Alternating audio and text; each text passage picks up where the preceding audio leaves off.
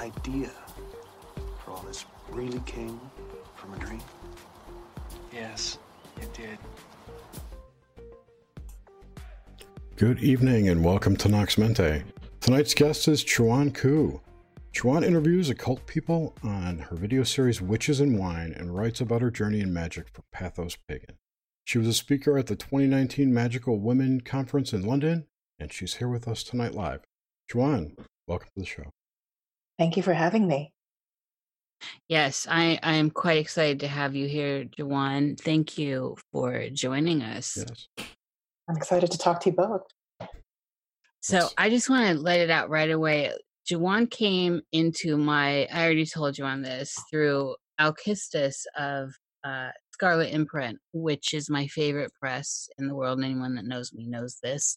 And I've been thrilled about your YouTube channel ever since. Thank you. Went through the backlog. You have a good time. I love the little bits of primping that you do sometimes. The zhuzhing in the beginning. Yeah. Let's zhuzh the hair. It's a magic ritual that we do to get us in the mindset of an interview. Oh, it's so good. It just makes me smile. It's so good. The glam. You definitely are a witch that brings the glam. This is for sure. And I love to see it. Oh, thank you. It's essential, as you know. It is. And also I have this theory, and it's starting to become this thing that I'm experimenting with to make sure that it holds water, which is that glamour magic, not only is it one of the most accessible types of magic that anybody can do. You don't need expensive equipment. You don't need to have any sort of like high entry fee, like read a million gazillion grimoires. But that there is like faux glamour, which is the glamour that Madison Avenue tries to sell you. And then there's the authentic sort of glamour that I try to talk about.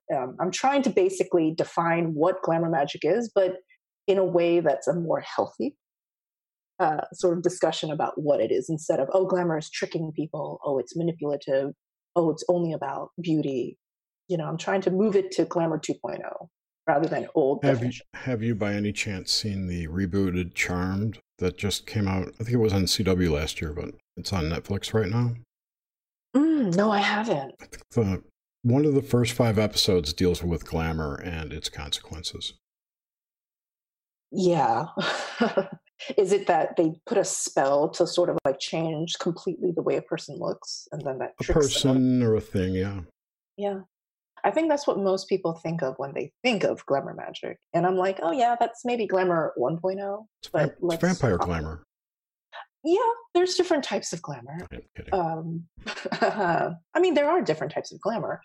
Some people are extremely auditorily, I don't know if that's a word, but they have amazingly glamorous sort of like auditory presence. Others are more visual.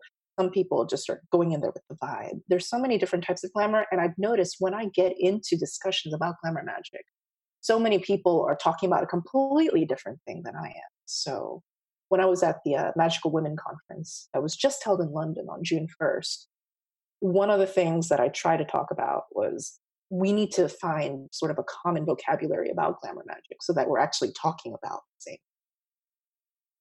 I agree. I've been pushing this concept for 35 years.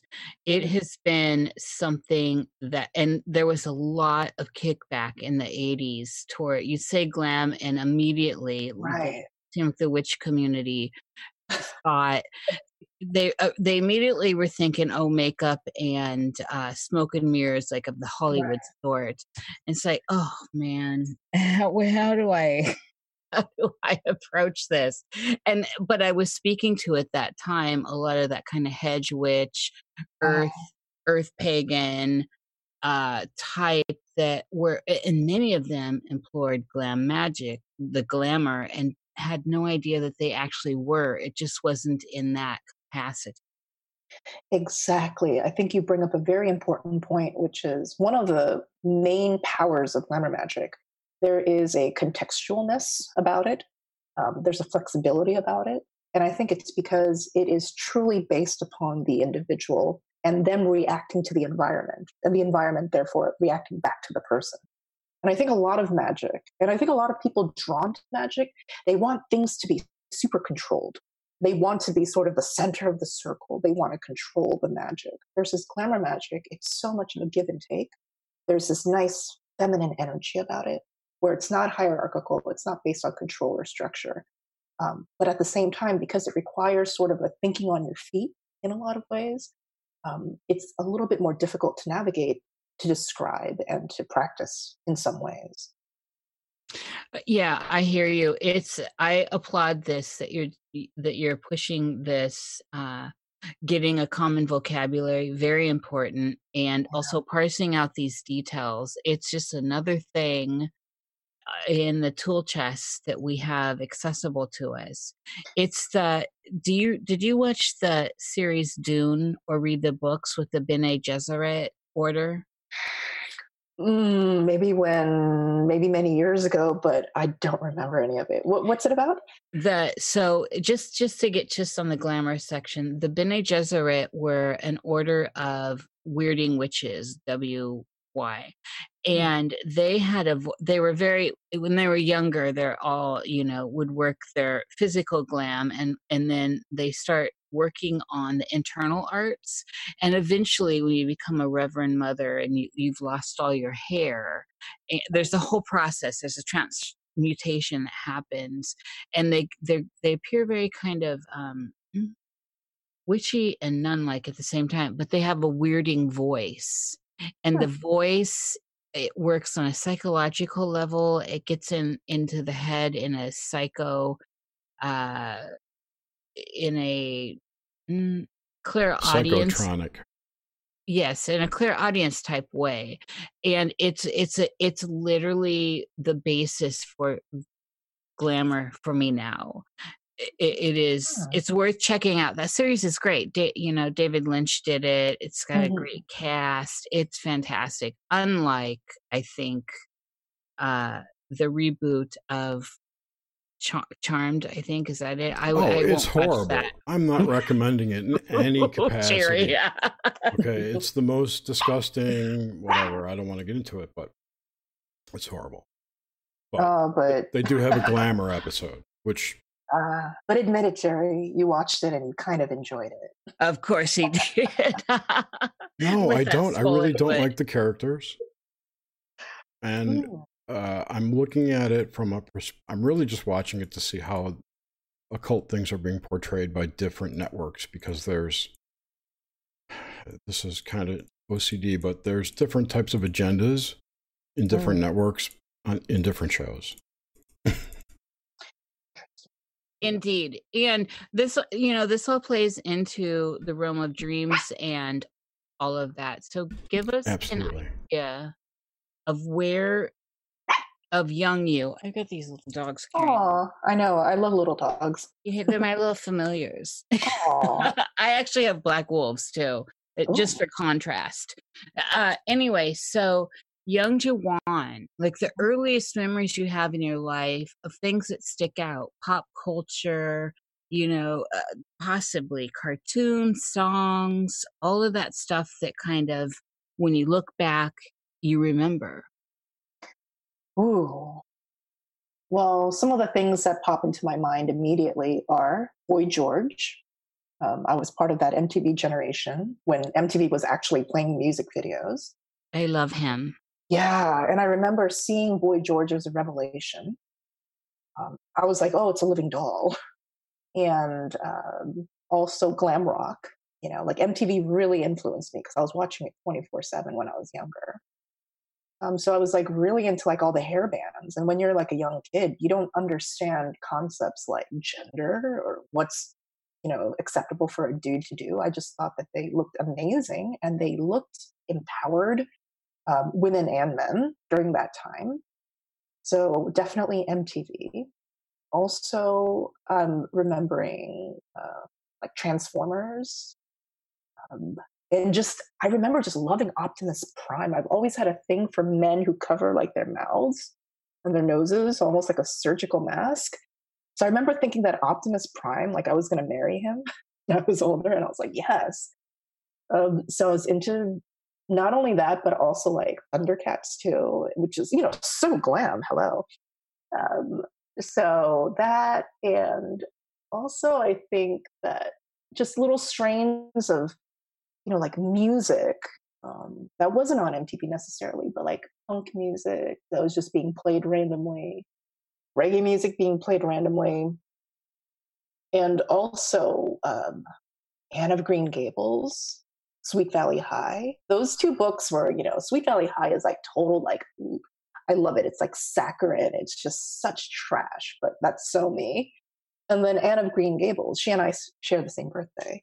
So I was like totally into her. So I've read the entire series. Anne of Green Gables is more than just one book. I mean, it's the book, but the Anne series, like there's like 8 different books, and it's like her eventually having children. And so I read the entire series. Yes, I would say those were the main influences on me up until the age of like 10. This is all good stuff. What was your sorry, I just took a drink. What of water? What was your relationship with nature and the natural world around you? None.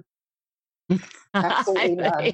I was a complete like city. I mean, I grew up in the suburbs, but I remember just not being very interested in nature. People would be like, "Oh, isn't that a pretty flower? Isn't that a nice tree?" And I just like, yeah.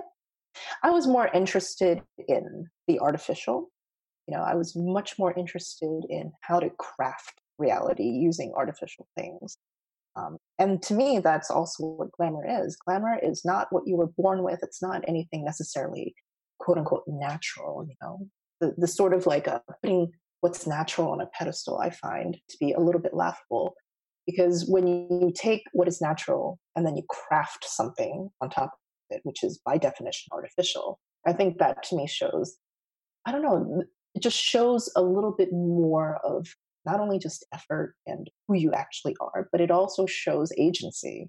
And to me, I was more interested in my agency rather than whatever is out there acting upon me, even as a little kid. I think this is very important, and I love that. I love this. I think you're the first person who said out, flat out no, which really gave me a cackle. But I mean, even in the Satanic Bible, Anton LaVey talks about artifice, and he talks about in interviews. It's a very important aspect in creating, and also, I mean, you just said everything I could say about it really well. So I think that's significant. With that said, where did you grow up? Are you a California girl? No, I actually grew up outside of Washington, D.C. So I've lived on the East Coast all of my life. I was in the suburbs of D.C. And then later, after school, I moved to New York City. And then I lived in Tokyo, Seoul, Korea, just like the big cities of the world. But, like no matter where I was at, I was surrounded by beautiful nature. I mean, New York City, despite the fact it being one of the biggest metropolises in the world, it has Central Park, it has Prospect Park in Brooklyn. It has nature. It has amazing nature. And there's an interview that I did with Cindy Brannon of Keeping Her Keys, amazing blog on Paphos Pagan. That video is going to come out probably end of this week. And we were talking about how Central Park, like she went to Central Park and was like, oh my God, the amount, the bounty of nature there, the trees, the plants, the weeds, it's incredible. Like she was in heaven, and she's like really into plant work.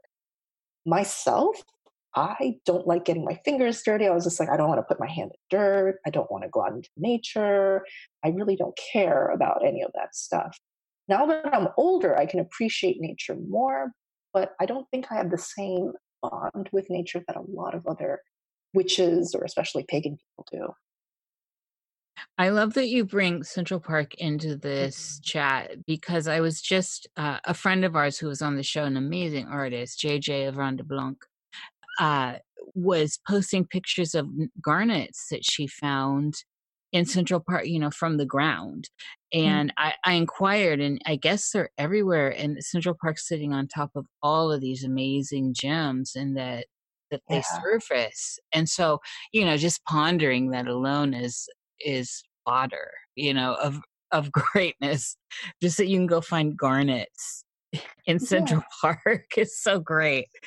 It is. It's Totally. huge, and people who haven't been there, I don't know that you can, like most places, conceptualize until you've experienced it. It's huge. 100%. And, I did an interview with Sabrina Scott, and she wrote Witch Body. And that interview is going to come up soon on my channel. And we were talking about basically like this, again, speaking of natural versus artifice, and how, nature, this unspoiled Mother Nature thing is so venerated and put upon this pedestal. Whereas so many people live in urban areas. How can a witch practice magic in urban areas without, in a way, being judged like, oh, like the city? No, you must go out into the mountains. You must go to Mount Shasta or whatever. You need to go to the mouth of this river. It's sort of like, do you have to? I don't know. And for somebody like me who relates more to the concrete jungle than the actual jungle, my magic will automatically do much better in the environment that I feel most comfortable in. That's a very important point, and I think it is one that more people need to ponder. First of all, we're all connected in some way, Right. and this.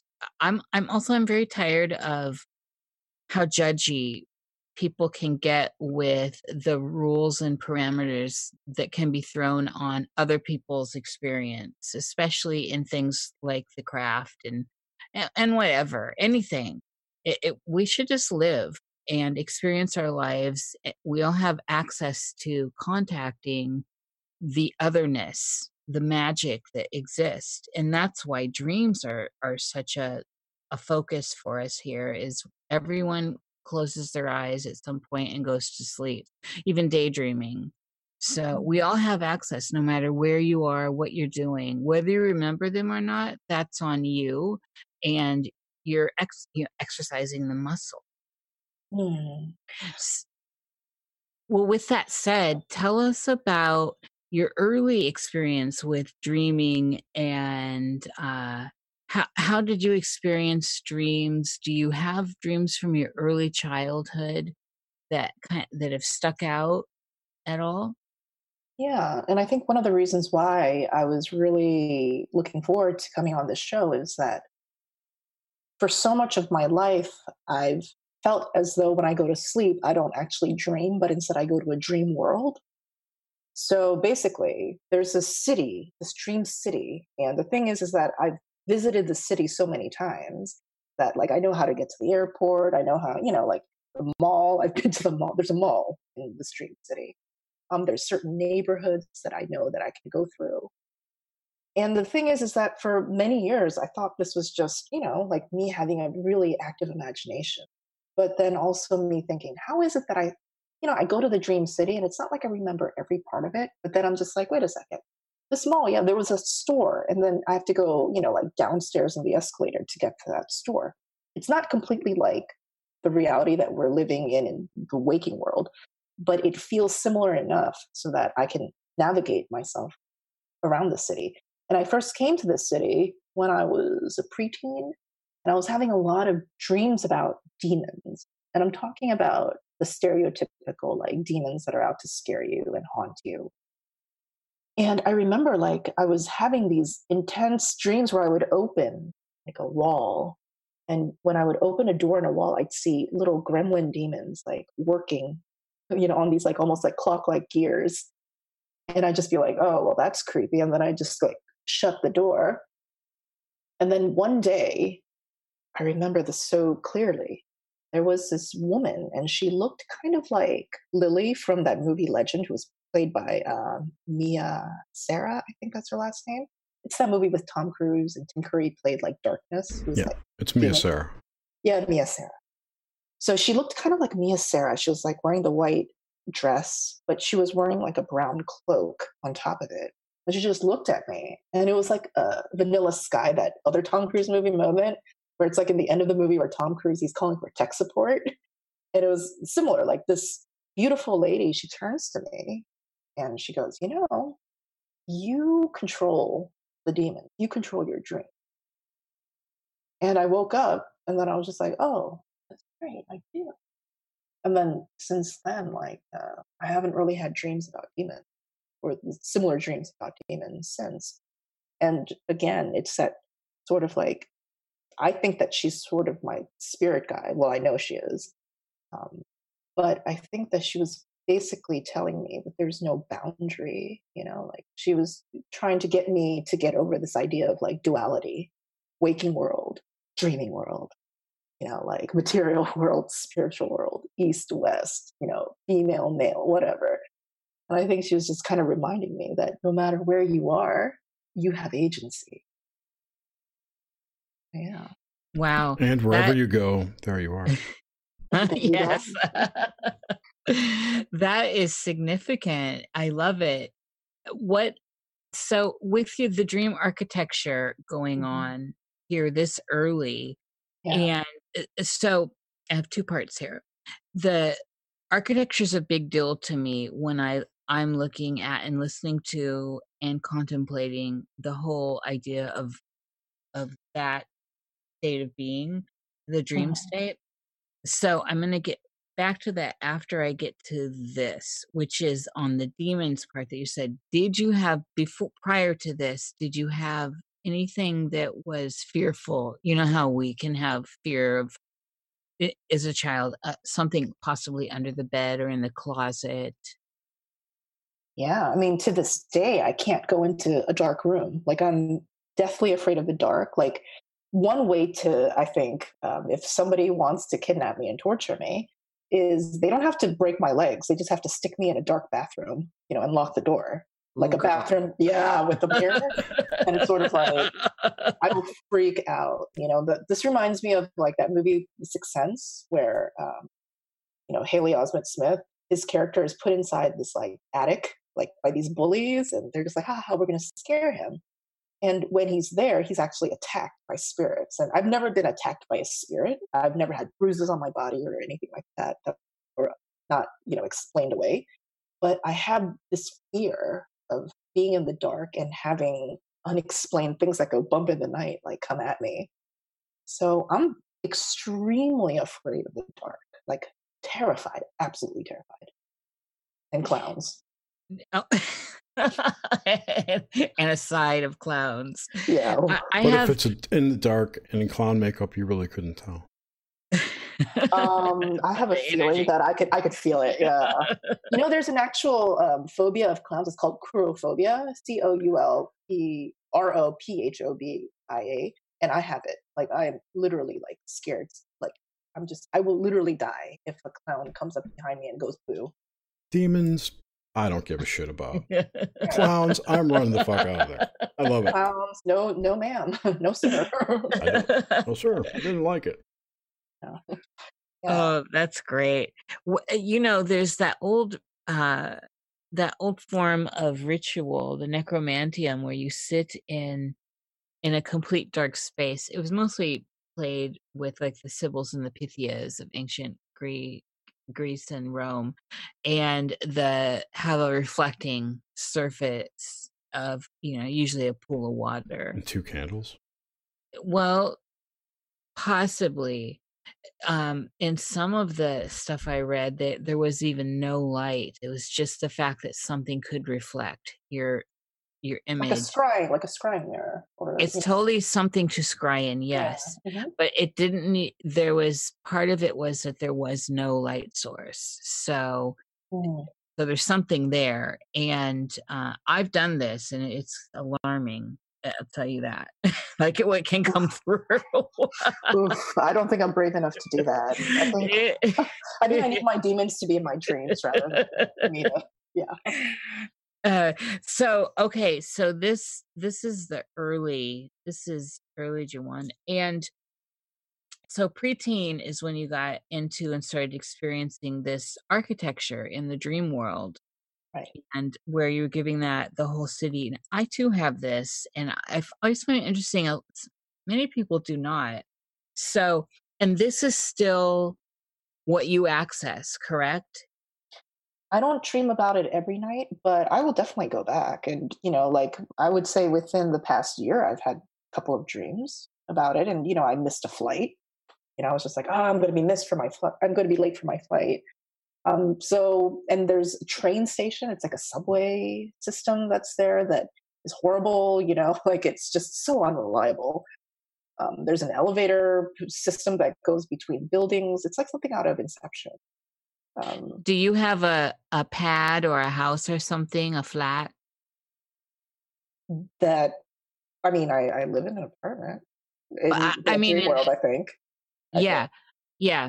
For me, there's a space I inhabit and I go back. So for me, it's the same thing. It's not every time I dream I'm in that city kind of scape, but I know it pops up and is very familiar. Even though things all change, it's still like, oh, okay, that's that place. And this is, this is where I'm inhabiting and all this. It kind of shifts like Inception. Right.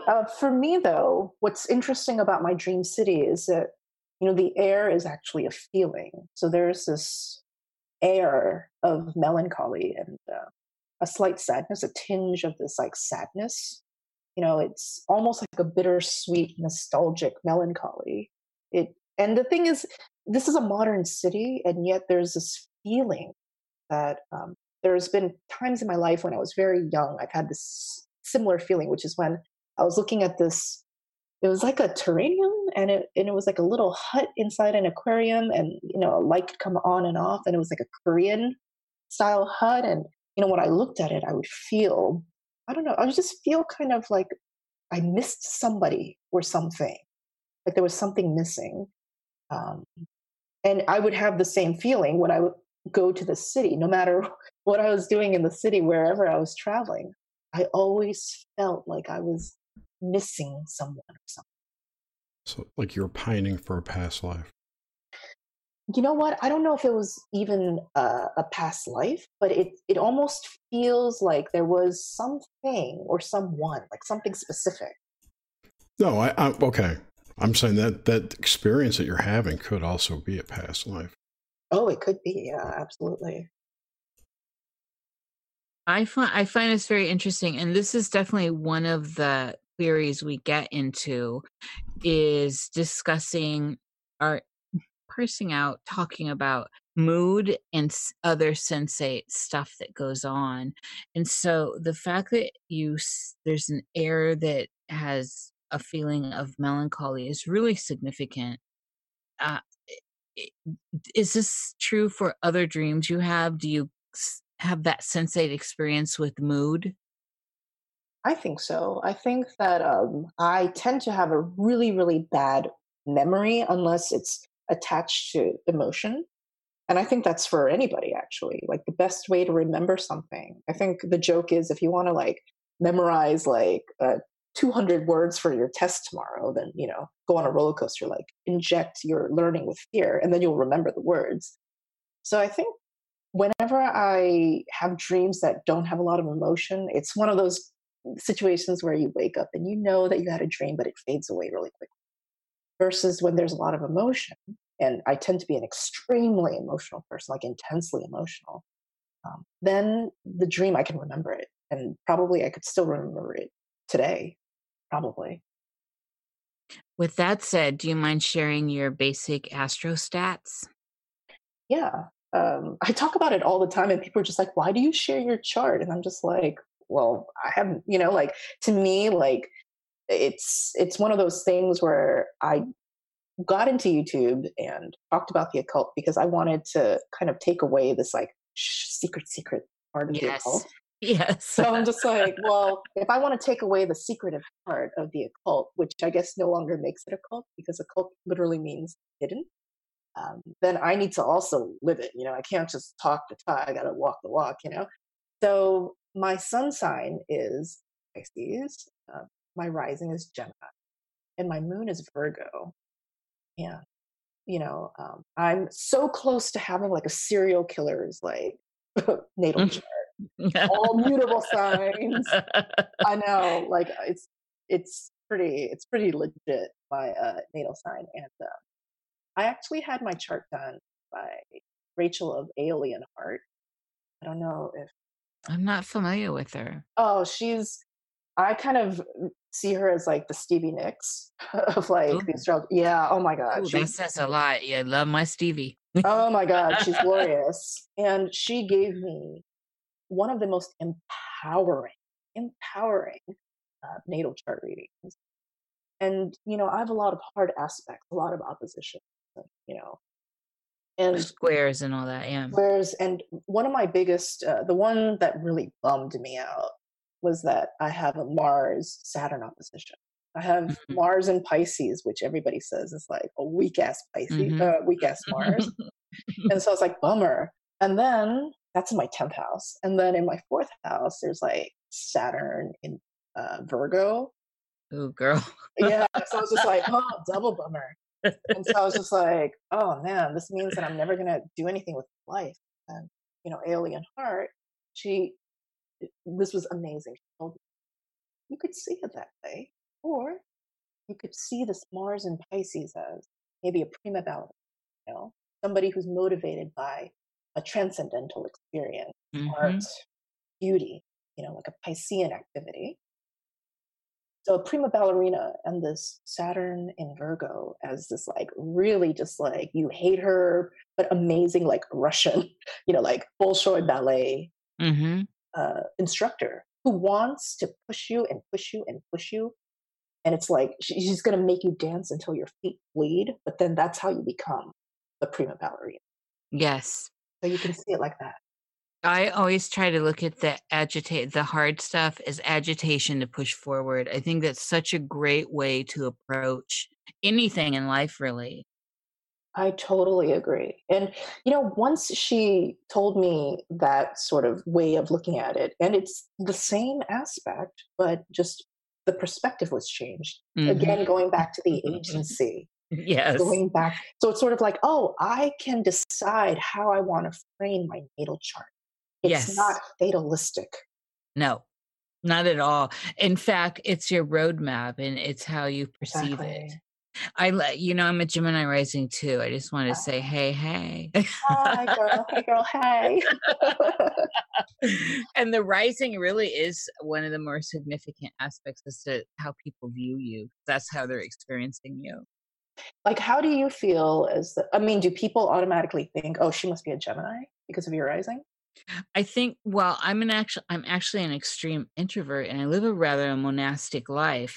And so because I'm out there with music videos and the show and other stuff and I communicate fairly well, you know, it's the Gemini they're experiencing. And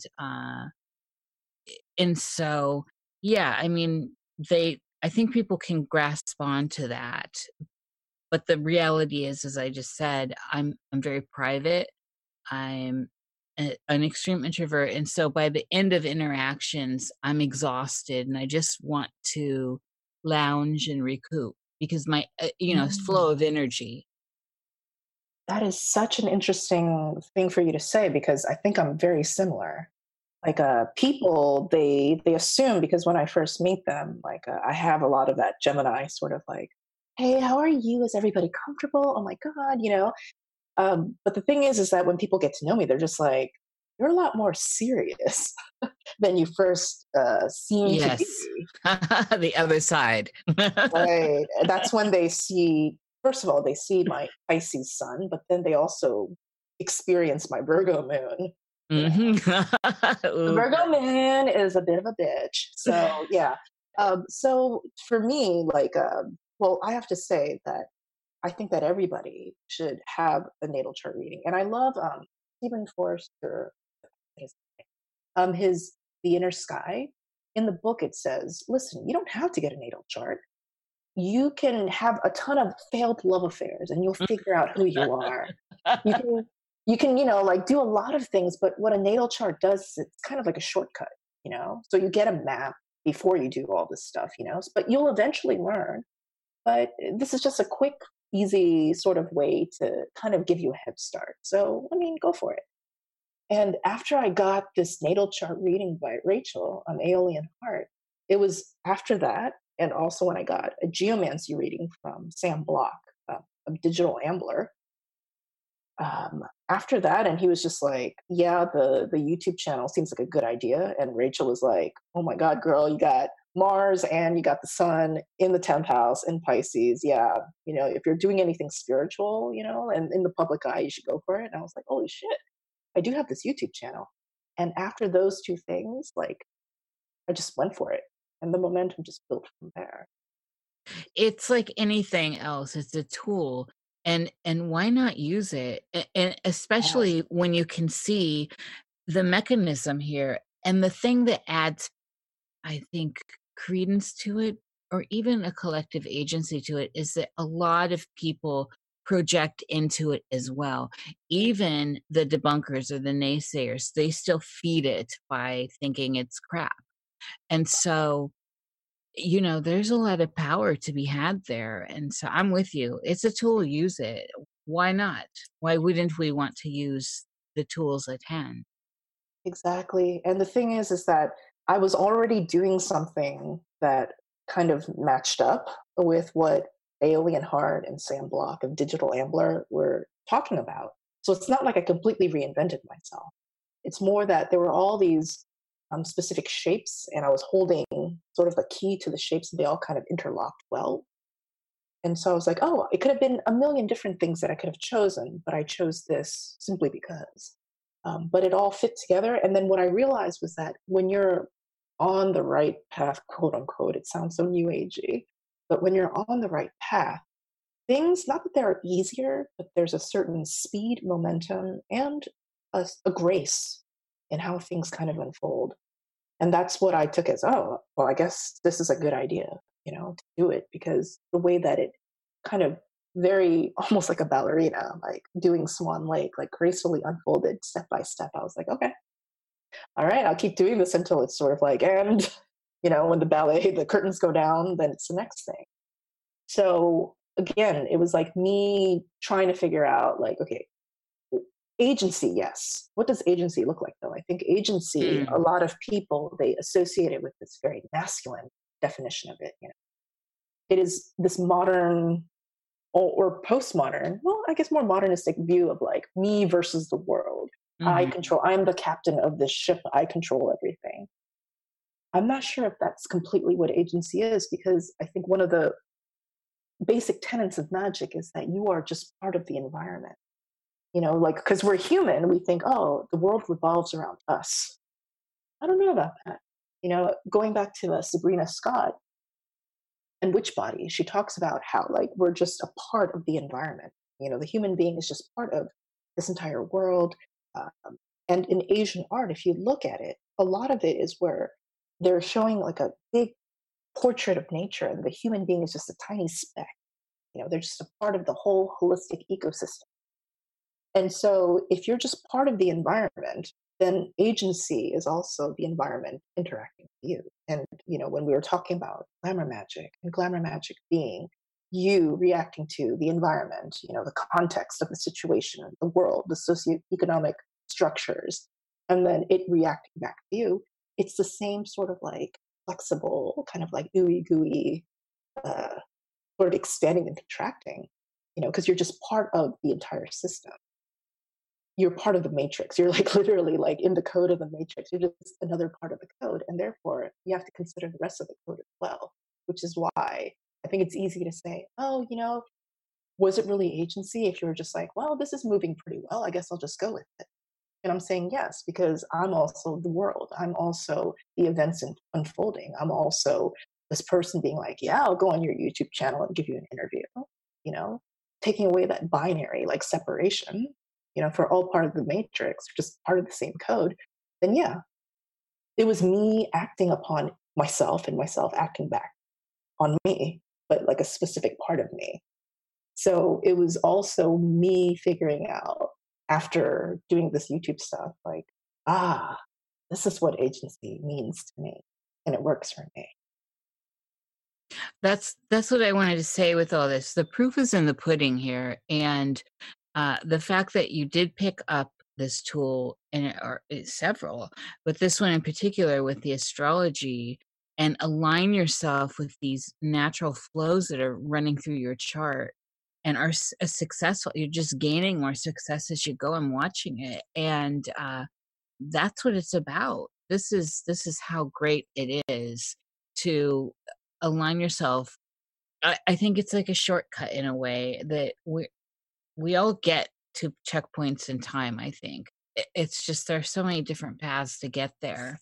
Why not choose sometimes the easiest one, the one that's like clearly there and you can see? Yeah, for me, I always see it as what is the most graceful way. So, because I have a Virgo moon, I think that I kind of find glamour in the hustle, in the grinding, in the hardness, like the challenge. So maybe for somebody who has a different astrological sort of triad, they might want something that's like super smooth and easy. But for me, it's always like, oh, what is this thing that makes me feel like glamorous, but yet it also appeals to this maybe this dramatic part of me that loves this idea of like, like there's this conflict and I have to overcome it, and I'm the underdog, and there's a chip on my shoulder, and very Eminem from 8 Mile. So it's for me, like I always thought of it as if I were like Natalie Portman in Black Swan, and to have this like incredibly beautiful like ballet, The Stand, and it has to have conflict and it has to have ups and downs. And when I reframed my life as, is this a beautiful dance? Is it Oscar worthy, or is it one of those really boring like art house flicks where nothing happens? And I was just like, I like the sort of, like the intense stuff that's happening. And that means that other people looking in might be like, man, she chooses the hard way. And I'm like, I'm choosing my way. Like I just did an interview with Jake Stratton-Kent, and amazing writer. I think a lot of people would agree that he helped bring back grimoire scholarship, and he was talking about like grimoires, and also about how he lives and practices magic. And while he was talking, I was like, oh my God, this totally reminds me of like Frank Sinatra's like My Way, like that smooth sort of like crooning. But what's the underlying message to that song? It's like, fuck you, I do it my way, right? I was like, yeah, just like Frankie doing it my way. I love that. And it speaks to everything in terms of, if we look at it in terms and in context to the way we dream and what's possible through dreaming and other states of consciousness that we don't necessarily, that we can, but we do not always necessarily inhabit, to find our way within that whole inner and outer, as within, so without. So with that said, how do you see this internal scape and its role of projection into your outer world? And how much agency do you give to the act of dreaming in and of itself? Ooh, well, I remember listening to an episode of, I think it's called Third Eye Drops. It's this podcast, and it's so trippy. And they had like a Jungian psychoanalyst, and he does a lot of dream therapy. And he was saying like, like every day for decades, he's been recording his dreams. He has a dream journal. And it was like only after like many years of recording your dreams, you kind of compile a dictionary of what your dreams actually mean. And I remember after hearing that, I was like really pumped. I was just like, man, I'm going to record my dreams every single morning. And I think for like 6 months I did it. And after that, that's when I also realized that that's one way of figuring out like the dictionary, the vocabulary of your dreams. But if you're somebody like me who's very emotion driven, for me, it's more about the emotions that come from the dreams and me examining like how I feel, like when I wake up, what sort of feelings do I have? And using those feelings as ways to figure out like what it is that I'm really, really thinking about and what it is that I'm really wanting and longing for. And, like recently, for example, my dreams have been very level, nothing intense, which makes sense because my life is very balanced right now. But there was a time where, like like I was like totally having problems with, like my romantic life. And, I was constantly having dreams about this like one dude. And, like sometimes I wouldn't remember the actual dream, but I would remember the emotion. And I remember like I would use the emotion from the dreams to do magic.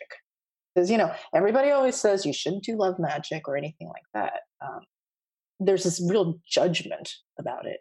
But I'm thinking to myself, well, if you look at the old grimoires, that's what people did magic for. It was for money, and it was for sex and love. It was to get paid and to get laid. So, in that sense, because those are two things that drive most human beings, it's only natural that you're going to do magic for love. And I would use the dreams almost as a guide, like try magic this way, today, because this is the feeling that you're having, and then try it this way. And sometimes I'd be like, oh, this magic is working great, and sometimes I'd be like, oh, this magic is not working great at all. But ultimately, things resolved beautifully in a very cacophonous way, but it was beautiful. And I realized that my dreams all along were almost like this bewitching, woman like beckoning to me with her index finger, like, come down a little bit more. It's like that rabbit. It's like that woman with the rabbit tattoo, the white rabbit tattoo in the beginning of the Matrix. And it's like you don't understand exactly what each step is going to lead to, but by following her and by not listening to what society says, like love magic is bad, da da da da. This is that, whatever, judgment, judgment, judgment. Finally, things were able to resolve in a way that was very satisfying. It took a long time, but it was ultimately a very incredible magical experience. So to me, that's one of the most practical ways that I use my dreams. I love that you are reaching this topic because it is kind of taboo for some people, not for me and not for Jerry certainly, but some people do. I do find people putting their noses up to this kind of stuff. Do you have any good examples of how dreams informed your witchcraft? Hmm. Like, and of course, scrubbing names and all that, but just, coming out of a dream and realizing that you are going to use that. Or examples of dreams that have influenced your work. Similar. Okay. Well, we'll go back to this guy that I was having problems with and doing all this love magic around. Sometimes, and I'm sure we've all had this experience where we wake up from a dream and we're just pissed off at a person. We're just really angry. In the dream, they did something and it really hurt us. It made us angry. And for me, it's a type of shadow work. So in the dream, in this relatively safe environment, I was experiencing betrayal and unhappiness that I didn't necessarily experience in this waking life. So I was working through that. But, I would wake up from those dreams just feeling just all sorts of emotions, like anger, like almost like irrational anger, maybe some people would say. It would be judged like that. And I'd just be like, oh my God, fuck this guy. And then I'd just be like, I'm going to do magic and stuff and, whatever, to make it so that this guy feels what I feel. And so, like, I would do this magic. And I think a lot of people would judge me on that. And, I think that it's scary to talk about. When I was at the Magical Women Conference, Deborah Castellano, she's somebody that I've interviewed on my channel. She and I were talking about how love magic is considered to be like this, like, oh, like, don't even go there. How dare you? And it's sort of like, how is that so different than money magic? Like what you're doing a lot of times with any sort of magic is you're trying to manipulate people. That's just facts, end of sentence, period. You're trying to manipulate people, but when it comes to love, that's considered a big taboo. Like, no, you can't go there. And she and I were discussing, is it because, it's this sort of like unconscious misogyny, this feeling of like, oh, when it comes to money, yeah, you can manipulate the feelings of the HR manager to have them hire you. Maybe you're not that qualified, who knows, but they'll like you more. And that's totally fine. In fact, that's encouraged for you to be more likable so that they'll hire you so that you'll get money. But when it comes to love, why is that so different? Is it because women Like women are doing a lot of love spells, and men are afraid of being controlled or manipulated, of being hoodwinked, of being put against their agency. So for like thinking about it and talking about it, like what I realized was that a lot of this love magic that I was doing, that was sort of like based upon anger, it was like shadow material. And what I found was that the magic, the results, like it was very cathartic and healing for me, and it didn't really affect him that well, because of what I've realized is that magic done in that sort of hyper, like, oh my god, revenge state, it doesn't tend to work very well. It's almost like this thing where like the best magical state is to be in that very liminal neutral state, at least for me. And so for me to do this magic, it was more like a exorcism for myself. So the magic, the results, it's like, I just get even more pissed because I'd be like, oh, I did this magic and he's just totally fine. But, getting that out of my system eventually, like it made me feel better. And again, like it all ultimately ended up beautifully. So for me, the shadow work that the dreams were able to draw out, and for me to then in the waking life use the dream material to fuel these like basically like self shadow integrating rituals, that was very helpful. That's a good example. How do you see, what is the difference in states of consciousness from, say, dreaming, the dream experience, and this experience as you see it? Do you mean like when I would have like the really nasty dreams versus having that experience in real life? Well, just in general, what's that membrane between us in waking life and us in dream life? Because clearly we inhabit that space, and really that space is internal, which could be said more actually real in the end than this external projected reality that we're living. So it's a matter of how our consciousness is sliding from that to this. What do you think is going on there with that? Hmm. I can't speak for anyone else because I think it really depends on the person. Oh, I agree, definitely. Yeah. But for me, um, I almost feel as though this dream state, or this state of, I guess, in the new age community, they would call it like fourth dimension. So this world that we're living in where we have the five senses, confusingly, they call it like 3D, like three-dimensional world. Um, yeah. And then your dream world, the astral travel world, the trance world, like fourth dimension. So it's a little bit higher in frequency. So for me, um, the fourth dimension is very fascinating. It's like this. I don't want to say it's like a super safe space, because I've tried to do like astral projection and I just freaked out. Like there was this point where I was about to jump out, and I was just like, oh, never mind. Um, Yeah, but it's not a nice place. yeah, like I just have a feeling that like it's just not a super friendly place. But I think within dreams, within the structure of my dream world, at least there's some sort of safety that I've erected there that I can explore. Things that maybe are difficult for me to admit in this waking world. Like it's difficult to admit that, you can be small and petty. It's difficult to admit that like actually what that person said really affected you. You want to be like, I'm not bothered. That's like the big thing right now, right? Can't be bothered. I don't care. Because that's what a cool girl does, or that's what a cool person does. They don't care. But deep down, you do care. And so the dream world is a place where I can care. And then I can just be like, oh man, that's a dream. That's not really me. But hey, what a great quote unquote excuse for me to think about what would happen if I actually did care, like what this dream is suggesting. So to me, it's like a somewhat safe place. So is there a boundary? For me, I choose to put a boundary there in a lot of ways. But I think for a lot of people, there is no boundary. with that said, what is your experience with, say, so no on the astral projection, what's your experience with lucidity and lucid dreams?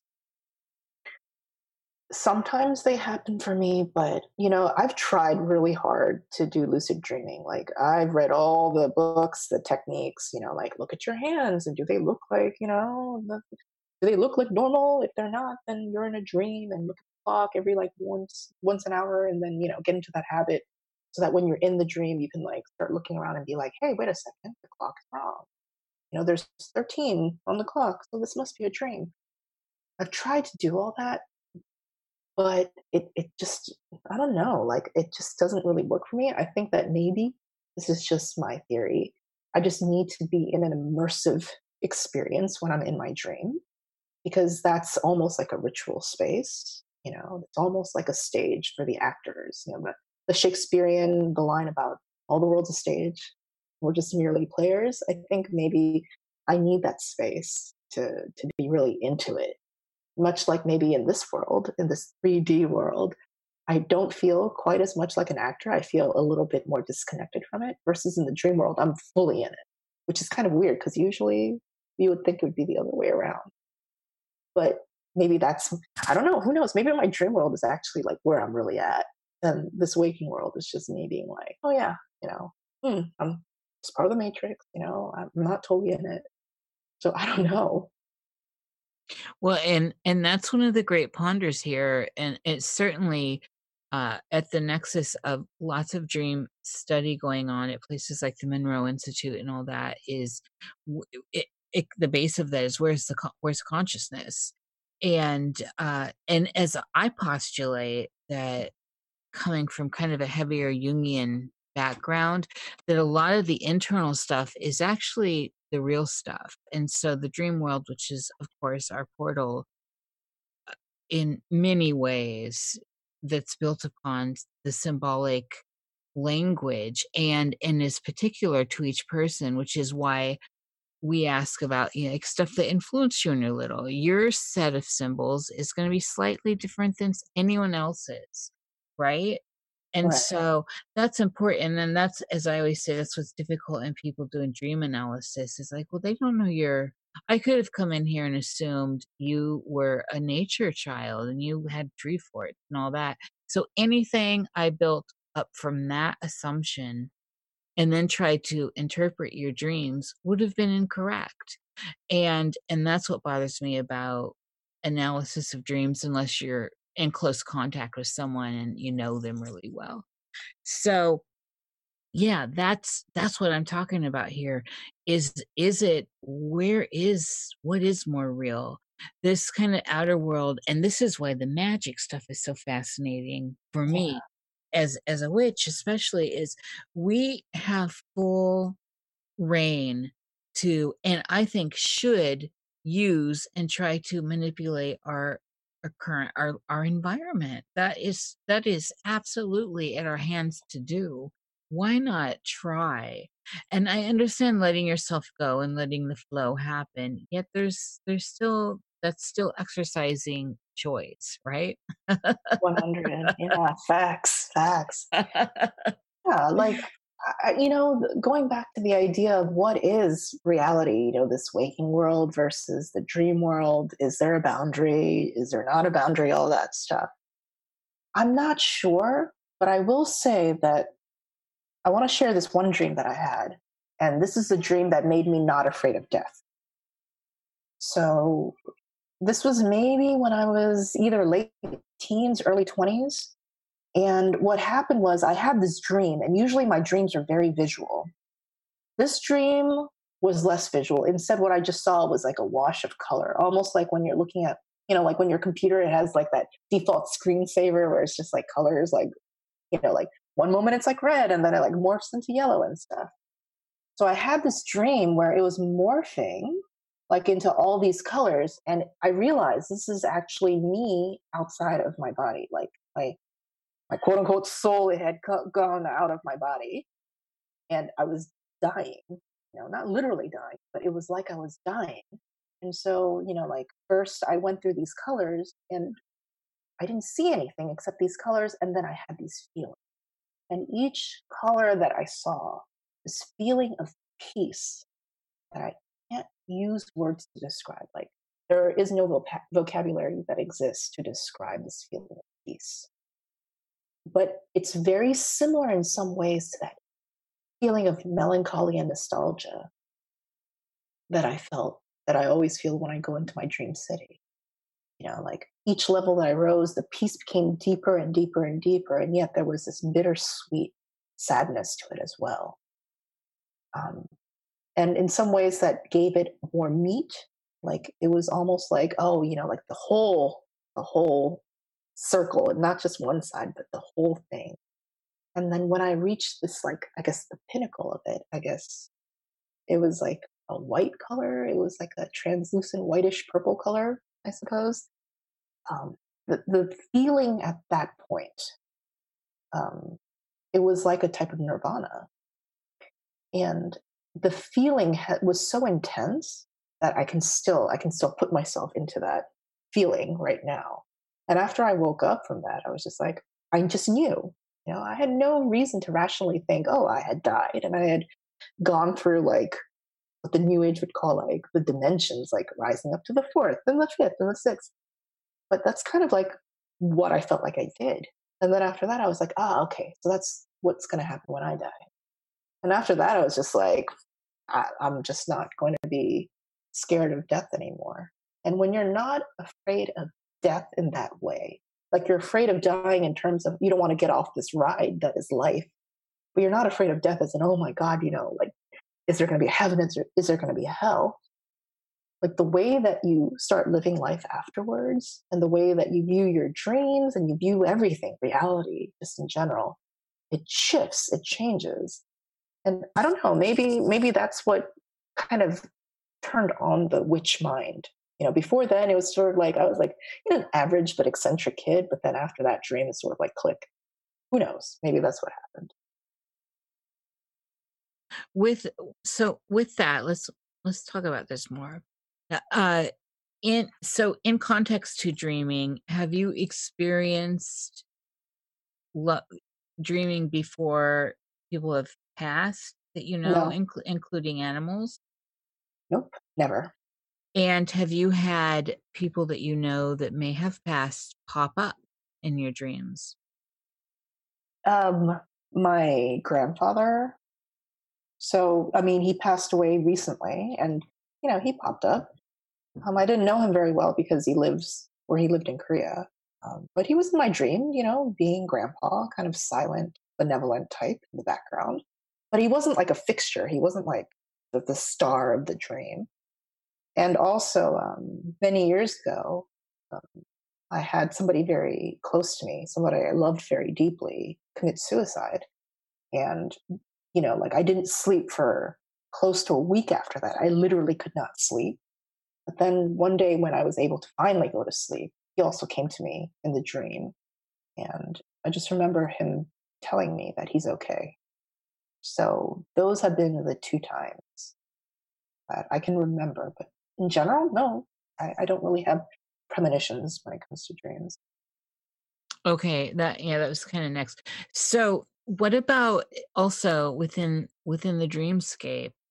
What about experiencing other entities, you know, anywhere from animals to ETs to people to just others, that it feels like they are not part of you and your internal mechanism, that they're driving their ship and you're driving yours?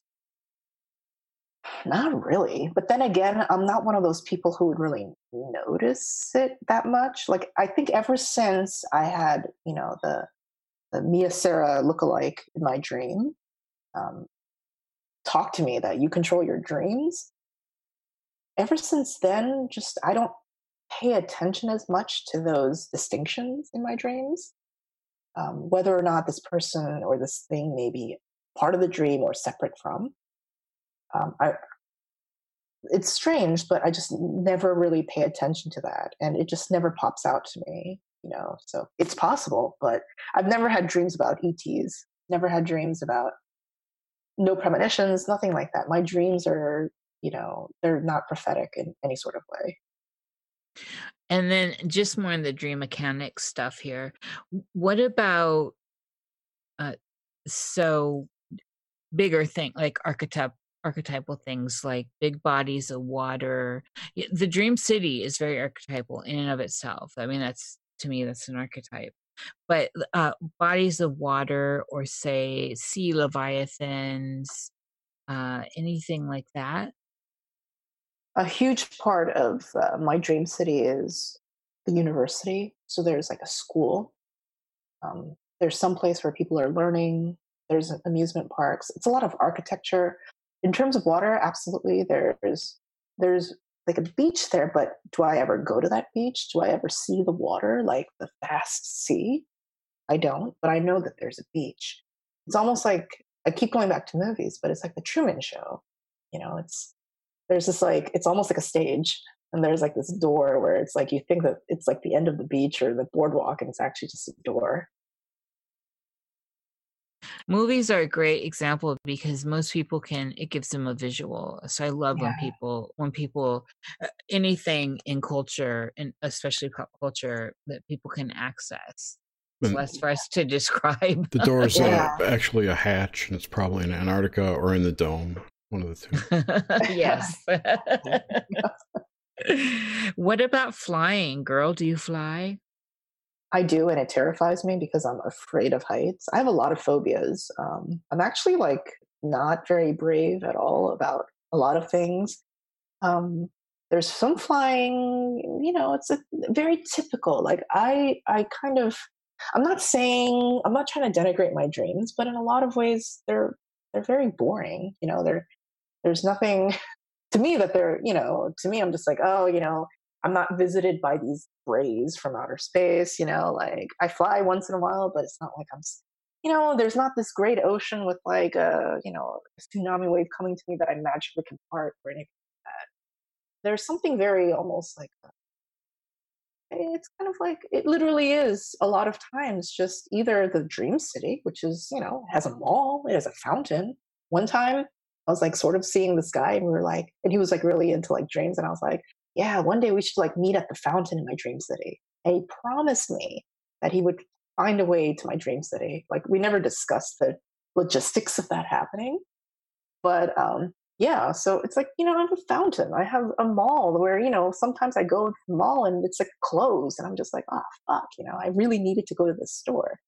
So either I have dreams like that or I just have, you know, what Koreans called like a keku, dog dreams, which are dreams that are just almost like your brain processing stuff. So they're just, you know, they're just dreams. And you just know that in a lot of ways, the meaning of it is maybe not as deep as other dreams. So I kind of have one or the other. Yeah, definitely. I mean especially from the whole Jungian perspective. There, I mean, it's the whole sector of getting through the daily filing, you know, Yeah. of what's going on in life. It's all juicy, no matter what. If it's all just daily filing, or if it moves into other realms. I'm wondering your take on. So for me, I've often I talk about this, and I because I've participated, and so the witch's sabbat, and one way to perceive it. There's so many ways, from physically meeting with others to the dream experience, and then to a psychedelic experience and all that. Well, I have personally gone in through the portal of dreams and OBE and had gatherings, you know, and it does no good in my experience to say we'll meet at this tree under this thing and that. It's just an intent to meet these people that you're closely entwined with, and then the rest of it unfolds, you know, the location.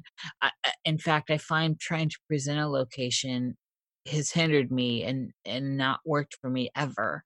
And so that what are your ideas on this aspect, the astral idea of Sabbath meetings, of meeting up with others astrally, but in particular, since a large slant a focus, especially on your channel, and everything you're doing is within the context of witchcraft. How do you feel about that? What are your thoughts on astral witches sabbats? Oh my God, that sounds so cool. It'd be like kind of being in like a Facebook group, but you're actually like more embodied, right? Like I would love that. And I think that's, like I keep talking about the new age and I'm kind of like, like wink, wink, like nudge, nudge, like kind of like, taking the piss out of them. But the thing is that they have a lot of vocabulary that's very useful. And, they talk about things using like these like far out terms like man, like vortex and the energy and stuff. But I think a lot of what they talk about in terms of like like energy bodies like meeting, like in the occult, there's this focus on maybe meeting energy bodies that are not human, in form. But I think in New Age, there's a lot of like talk about like, this collective, like human beings, like all meeting like in the fourth dimension and stuff like that. And I love that. And I personally, as somebody who hates like getting out of my pajamas, I would love to be able to have like an astral Sabbath. And I also think that if that were something that was commonplace, like I heard this theory. So when I was living in Bali, so I lived in Bali for 5 months, like just as context, from October till February, October of 2018 to February of this year. And the thing is that in front of every single house that you go into, like a family compound in Bali, there's like a statue of Ganesha, who's like the elephant god of prosperity. And, like this was an Airbnb and I was with like my friend Josh and, his friend also came in from like the States to, like live for a little bit in Bali. And his friend was one of those guys who could like see, like he could see energy and spirits and stuff like that. And so like, when he would walk into the compound, he could literally see Ganesha, like not the statue, but like the actual spirit, like there. And to me, that was like super trippy. And like I remember talking to him about like, oh, why is it that you guys don't want to like him and Josh? How come you guys aren't like super into like the grimoires and ceremonial magic? It seems like right up your alley. It's like kind of fun to do. And they said something very interesting that stuck with me, which is that like the veil is thinner now. I was like, holy shit! The Mayan calendar, 2012 was supposed to be like the end of the world. Maybe, and a lot of people are saying now it's like the end of an era. Like it's almost like the humankind was put out of quarantine, and it's sort of like the veil is thinner, the spirit world, and speaking of boundaries, the spirit world and this like mortal world, like the humanoid world, human flesh world, there's less of a boundary, and so they're like meat suit world. Excuse me? Meat suit world. Ah, yeah, exactly. So it, they were just like, the veil is thinner. And so for us, it's a lot easier to access it without having to go through a lot of practices, like ceremonial magical practices that maybe were necessary when the veil was like super dense and thick. I was like, oh my God, wait, I never even considered that. So, like this also like going when we're talking about dreams and stuff, I totally forgot the original question because I went off on a tangent. Like, like speaking of dreams, if dreams are, let's say, according to New Age, like vocabulary, like if dreams are like fourth dimension and there's less of a boundary between fourth dimension and third dimension, that who knows? Like, who knows? In like 10 years, like hypothetically, I could like be walking around in this world and meet my dream self, like a doppelganger, like fourth dimensional me, whatever she, it, he, whatever looks like.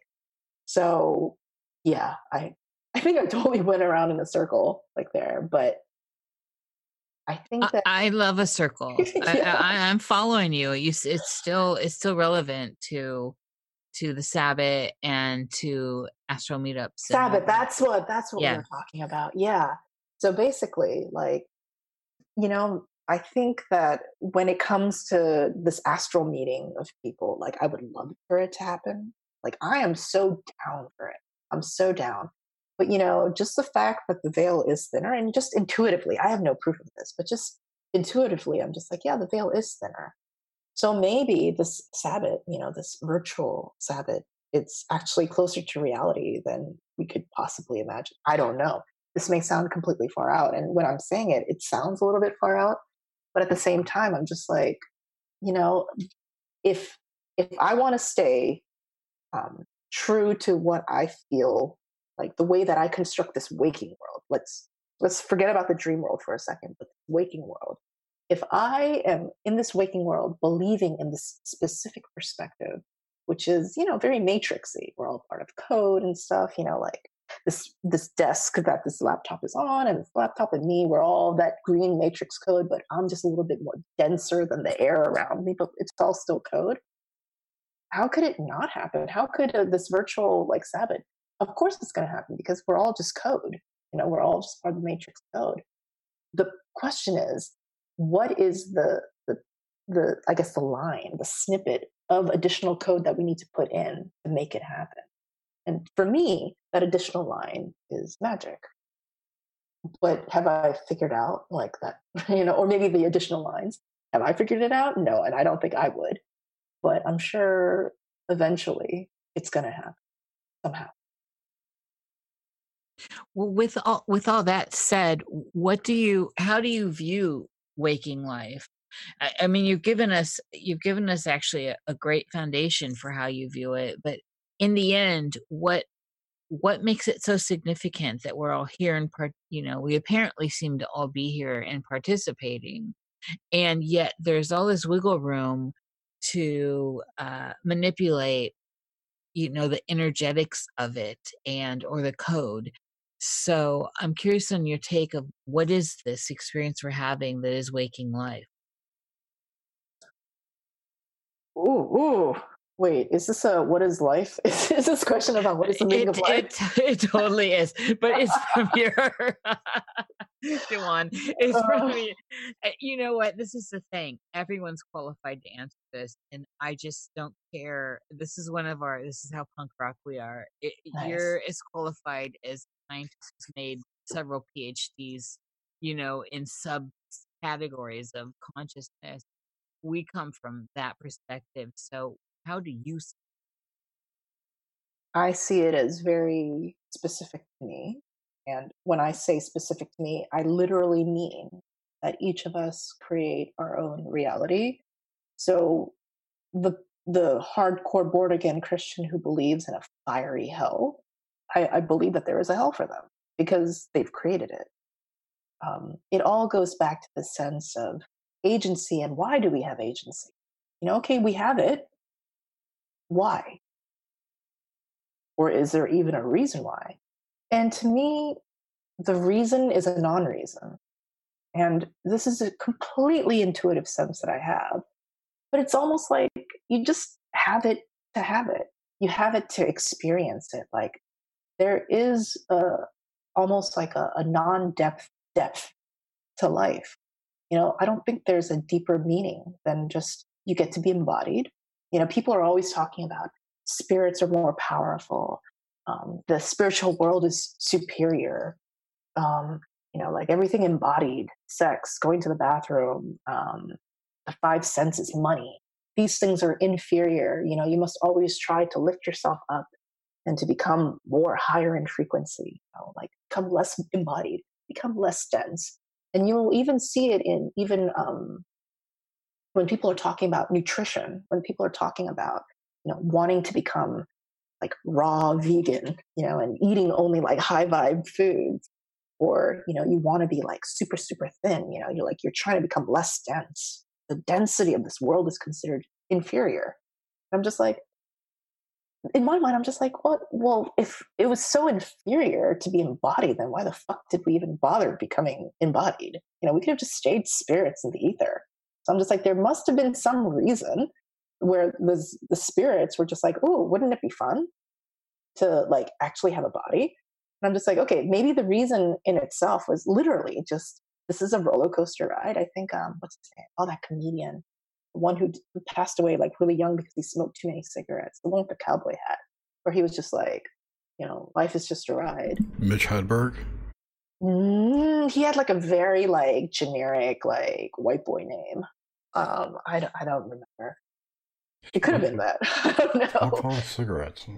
Yeah. Oh man, I totally forget. But yeah, he was just like, it's Was all it Bill around. Hicks? Bill Hicks. That's Yeah, right. I never saw him. Yeah, like his routine is like amazing, and he was just I like, love Bill Hicks. yeah, right. Bill Hicks, man, like who knew that like just one random day when I was on YouTube watching this guy with a cowboy hat, what he said would just completely be like, whoa. Basically, maybe we're just spirits here because this is just a cool roller coaster ride. You know? Like, why do we go on roller coaster rides? I don't know. It's fun. And now he plays Alex Jones. He does what? Oh, there's a conspiracy out there that Bill Hicks is Alex Jones or vice versa. Oh, okay. Girl, there are so many rabbit holes in the world. Oh my God. Okay, well, hey, you know, if that makes you happy to think that, go for it. I mean, if you're not infringing on my like the 4-hour haul, like go for it. You know, I'm here talking about like freaking like this is all a roller coaster ride. So what do I have to say about anybody else's opinion? You know, but yeah, it's like who knows? Maybe that's what we're doing. We're just here just to like have like this roller coaster ride. Well, where do you stand with the idea of, and this is certainly a conversation in the magical circles, free will and fate. Free will. So like intent and fate, or the idea of destiny that you can't change. So there's a million roads. Well, this is true at death. You have a million choices in life, but you're still going to die, right? So the idea of how far can you manipulate your environment, what is actually fated that you can't manipulate? Do you believe in fate at all, or serendipity, any of that kind of stuff? Difficult question because maybe there are milestones in life that you're going to reach no matter what. Maybe there are certain things that are going to happen, but who knows? Like, I don't know. Like this fatalistic way of seeing life, to me, it feels boring and lazy and true. Sort of like, I did a video interview with Dr. Amelia Elias, who teaches tarot, and she said something that was so spot on. She was just like, okay, so the cards tell you that somebody's going to come into your life, some stranger, like it's going to come and you want to know what time. Okay. And the cards say it's going to come probably like in the month of December at 12 o'clock. What are you going to do? Just follow it like to the T? If so, then every day you just ask the cards what's up and then you just sit on your ass and you don't do anything because the cards have already told you. So you might as well do nothing. And I'm just like, is that why we're embodied on Earth? That doesn't sound very interesting. This concept of creating life, literally like creating like life as a new life, a baby, or just creating life as a new project or just your life and stuff. So it's very hard for me to say like free will versus destiny. I just personally for me, because I choose to see myself as having a lot of agency, if not in the external world.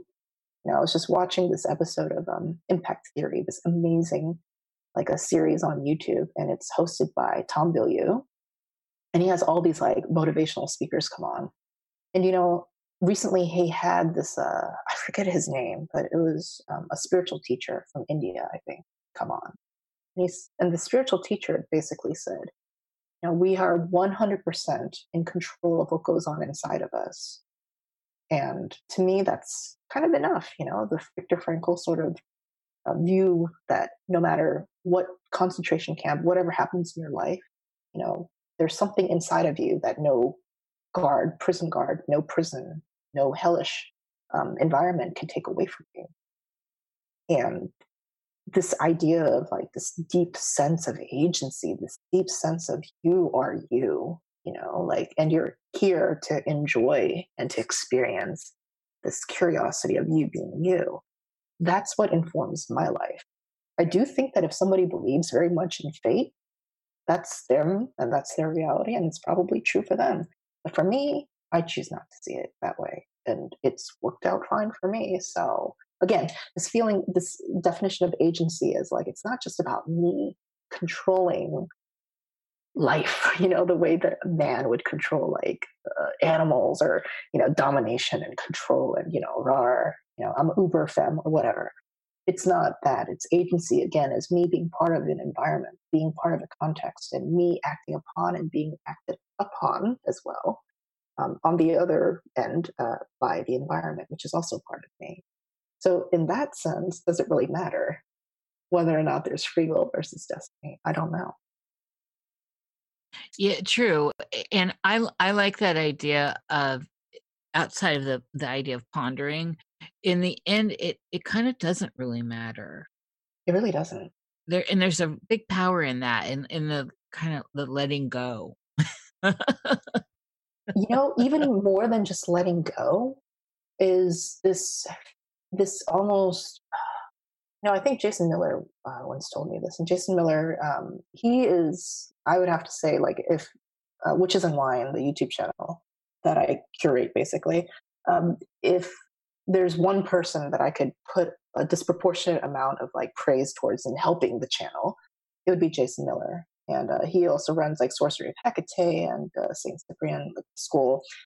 And he was talking about, this concept of the closer you get to something that you want, or something just in general that is pleasurable or desirable for you, the more that you get closer to it, the more softly you hold it, you lean into it. You don't strangle it. You kind of lean into it. There's a poet, I totally forget, Nair, totally butchering her name, but she talks about being brutally soft, the oxymoron of brutal and soft. And so the leaning into, instead of grasping of something, so you're softening yourself as you're going into exactly this pleasure zone, this like what you want. And maybe that is something that on the surface doesn't look like what you want, but you still soften yourself into it. And in my life experience, when I do that, life just tends to be more graceful, period. And for me, that's kind of what I'm trying to do, like live this graceful life. And so ultimately, does it matter? Is it fate? Is it free will? My real question, my only question is it graceful? I love how you continue to bring that back. I think I'm heavily influenced by Venusian properties in my chart, and grace, and the idea of grace and gracefulness in its many nuances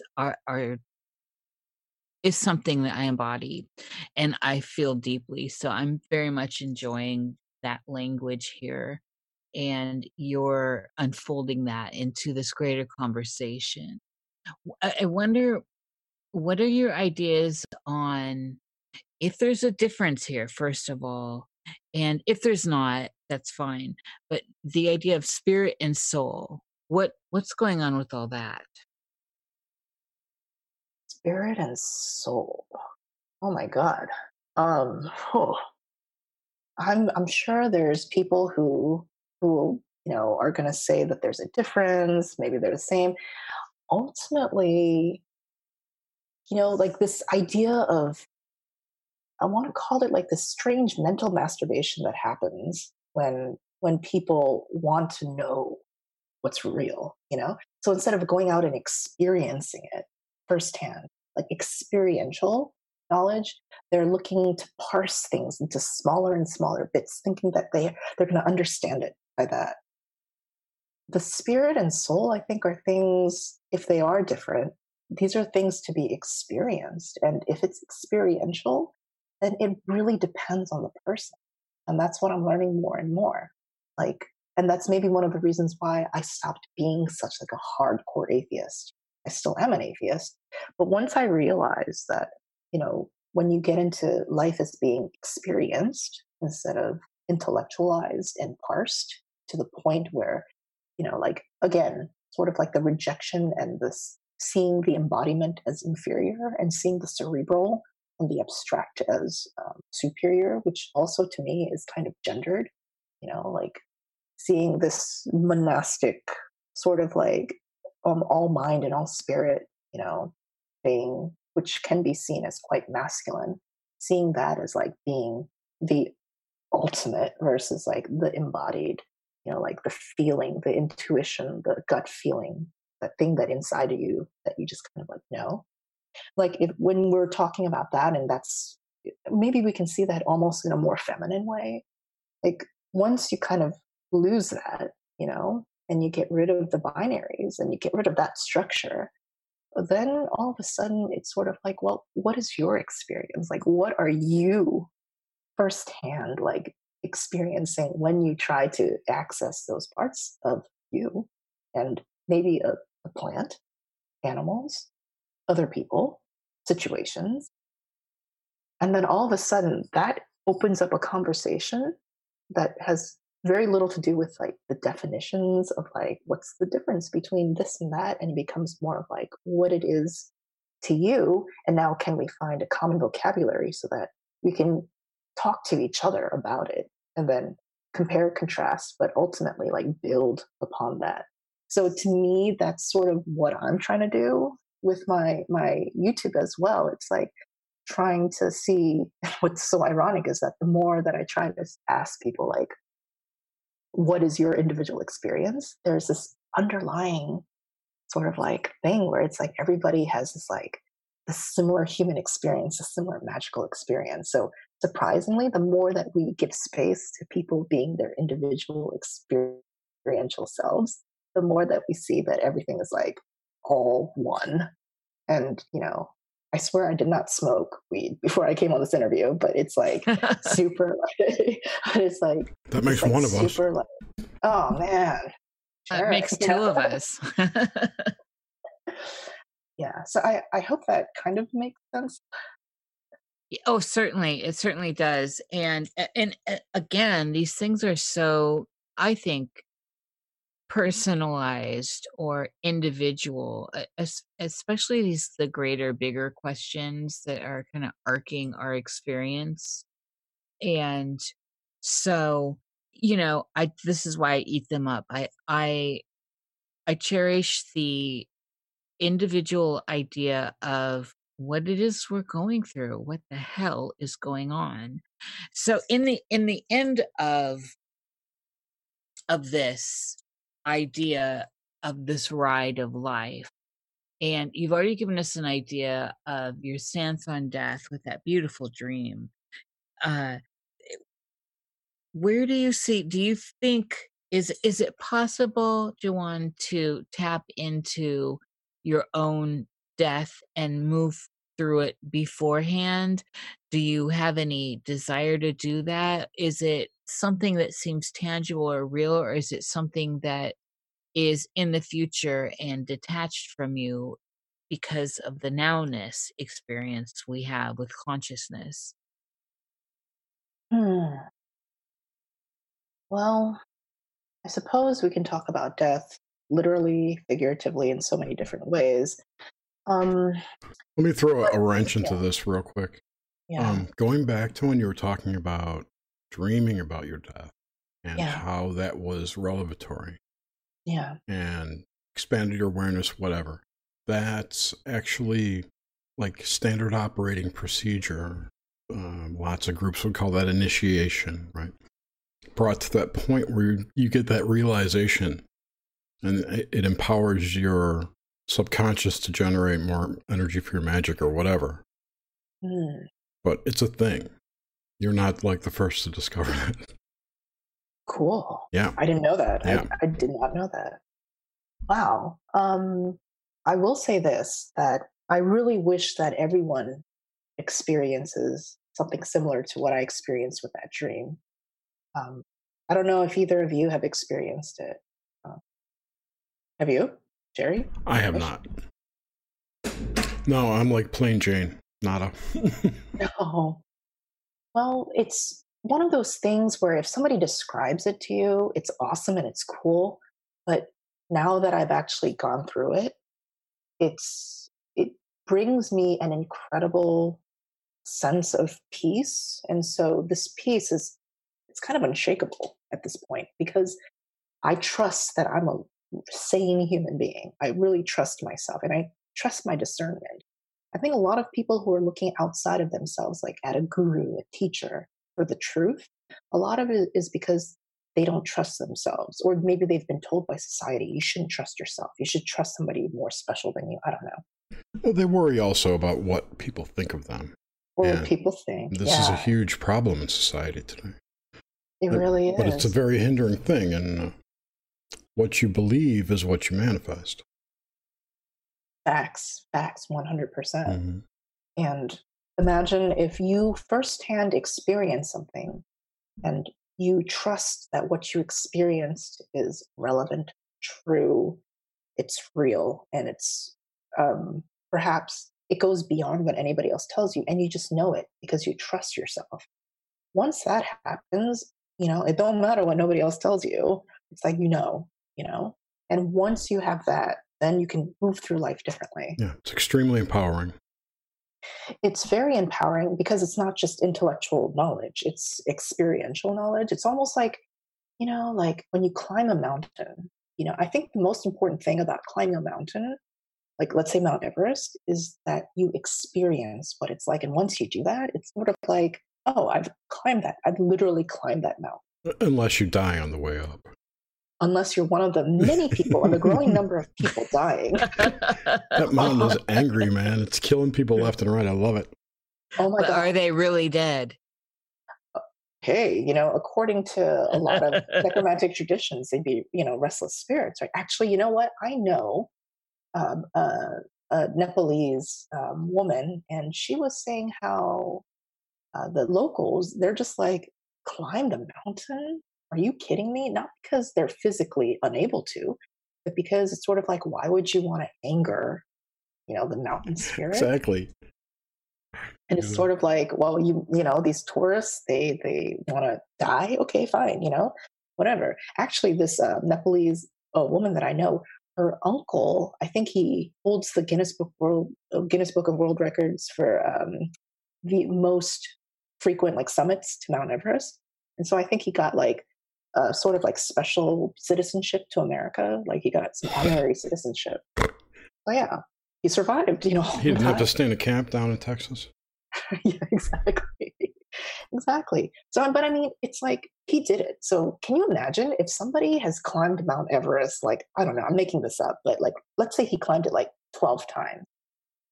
Just having climbed Mount Everest 12 times, if I climbed Mount Everest 12 times, and the thing is, I don't know until I've actually done it, I would move through this life very differently. Simply because I'm just like, oh yeah, I climbed Mount Everest 12 times and I survived. It's the same thing, with this dream about the death that I had. So it's sort of like, okay, yeah. That dude's name is Kami Rita Sherpa. That's probably, Sherpa is the most, I always thought Sherpa was just that's just a specific word that you use for your guide. No, it's the last name. Yeah. It's the most common last name. So it's kind of like let's say somebody from Nepal came to America or to Great Britain wanting some guide to the pubs. And, a lot of people in Great Britain, their last name is Jones. It's like then him going back to Nepal and being like, you should get a Jones. You should get a Jones to show you the pubs. So that's what Sherpa. That's hilarious. Kevin McCarthy, he knows the pubs the best. Yeah, he's gone up 24 times. Holy shit. Yeah.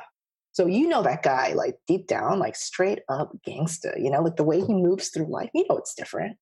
Simply because he's done that. He's a honey badger. He doesn't give a shit. Exactly. And, I wish that I was at that level that he's at. But, one of the ways to perhaps move through life with, I guess, more sure footing is to go out and experience it, and maybe one day I'll be able to sit in a bathroom with the lights off and not freak out. Don't spend the day drinking wine and yelling on Twitter. There you go. Girl. I wasn't talking about your show or anything.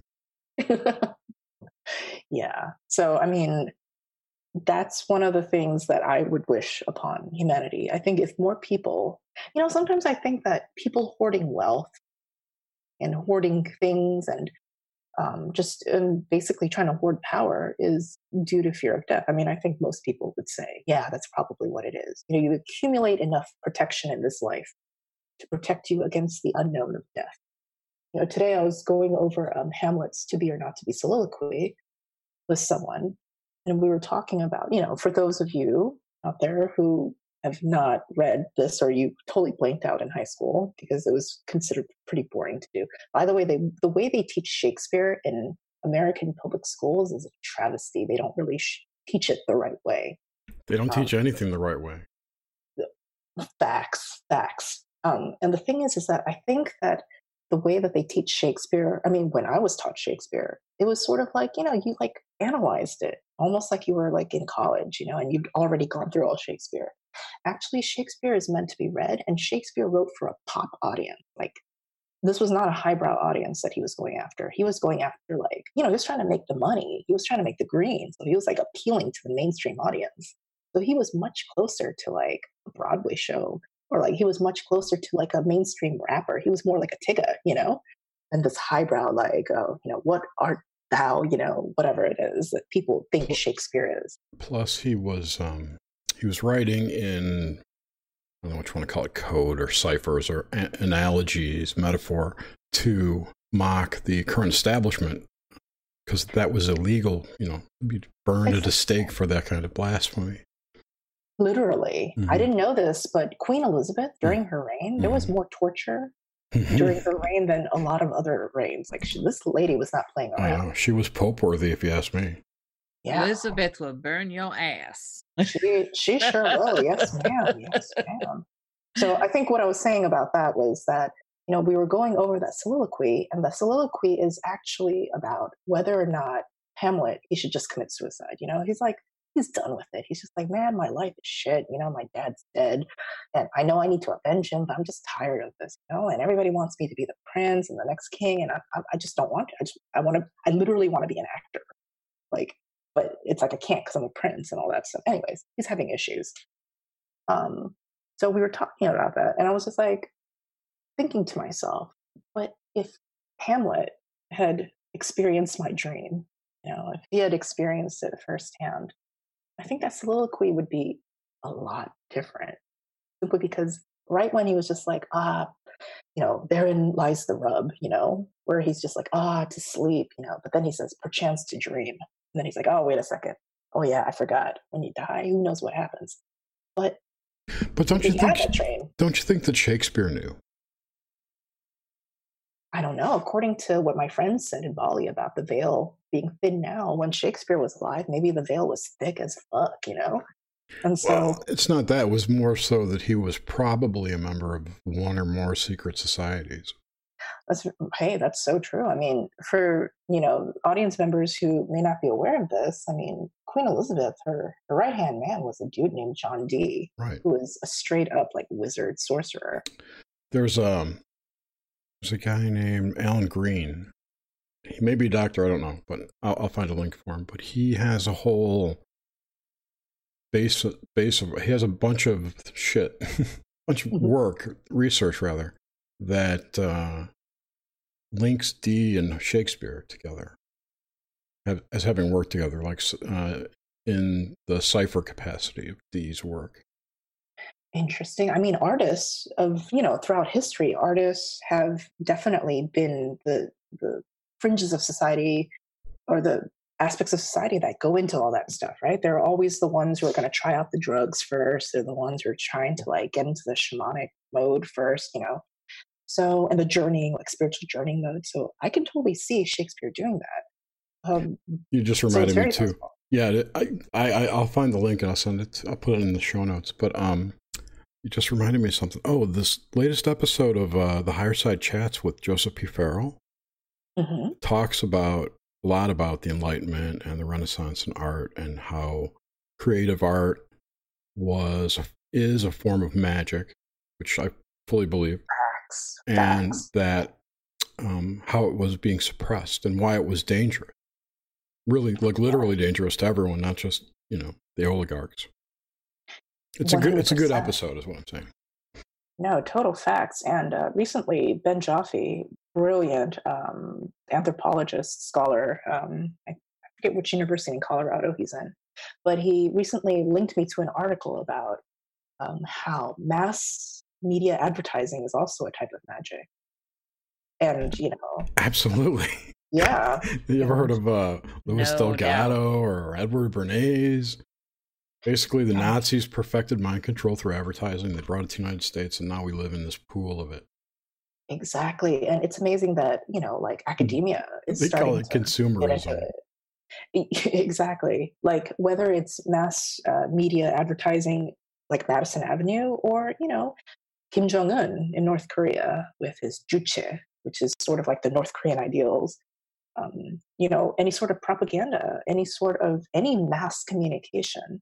One of the reasons why I think that I really encourage, especially women and people of color, to have their own YouTube channel is because the mode of video, moving pictures, the visuals, that ability for YouTube or Vimeo or whatever to be mass shared, on social media, that's visibility and that's power. And that to me is, one of the things that I talked about in my conference, the Magical Women Conference in London, or my talk at the conference was about how Korea as a nation uses soft power being its basically entertainment industry, as a type of institutionalized glamour magic. And, people talk about it, economists, historians, they talk about hard power, like the heavy industry. You go into textiles and then you like build like steel and then the cars and the electronics. And then you go into the soft industry or the soft power. But the soft power is incredibly, incredibly powerful and potent. Hollywood has probably inspired and shaped so much of culture today. And who knows how much of that culture has also influenced politics, just regular hard economies. And now Korean pop culture is de facto Asian culture. We're talking in China, in Singapore, in Malaysia, Vietnam, Thailand, Cambodia. Korean pop culture dominates in those markets. There are people in Southeast Asia. I lived in Bali for 5 months. There are people in Southeast Asia who speak Korean better than me. And I am actually Korean American. And Korean is not used in the UN as an official language. It's not used in business as like, what is it called? The franca lingua, the main language. It's not Chinese. It's not English. It's not French. And yet there is a huge amount of youth today that are learning Korean simply because they want to be able to understand the lyrics to the latest BTS song. And how did Korea do this? They did it through YouTube. They did it through music videos. They did it through TV shows. They did it through movies. That, to me, is institutionalized soft glamour magic. There's a huge entertainment company in Korea called SM Entertainment. They have a book. They don't call it a grimoire, but it is literally a grimoire. It details, you have to use this glamour in this market. In the Philippines, you have to use this sort of eyeshadow, this sort of fashion. In America, this. They have a manual of best practices, a grimoire of best practices, best glamour magic practices. So to me, this sort of idea of, I guess, what glamour magic is, and going back to the agency, and back to why glamour magic to me, I keep pressing upon it, and why I'm just like, if you're young, if you're a woman, if you're a person of color, if you're underrepresented in mainstream media, please go on YouTube, start a channel. This is how glamour magic, to me, like authentic glamour magic, this is it working in the best way possible. It's where you take mainstream society, and in a way that the gatekeepers of mainstream society can't rock immediately, you start to shift the bell curve, like the big, massive, like the top part of the bell curve. You start to shift it a little bit to the left, to the right, wherever you want it to go. And then a little bit more and a little bit more by using this glamour magic. And that's how you change society, like in my world. There doesn't have to be a bloody revolution. Instead, it's just a person sitting in front of a camera and making a YouTube channel. Oh, yeah. Well, it's also like showing, it's like the role of artists and writers and the such, showing, creating something that cannot be seen, and throwing an image to it or words around something that seems intangible. So, like in the Matrix, I don't know if that's a good example. Presenting through art something that was unseen before, and now the collective can glom onto it and create it. They see it, something they couldn't see before because of these visionaries. And that is also an act of glamour, creating something from nothing. I mean, Mary Shelley's Frankenstein's a good example. There she created this whole thing and then released it, and now look where that has gone 178 years later or something. Yeah, like I think that, if people are afraid of this concept of, oh my God, like I have to create something.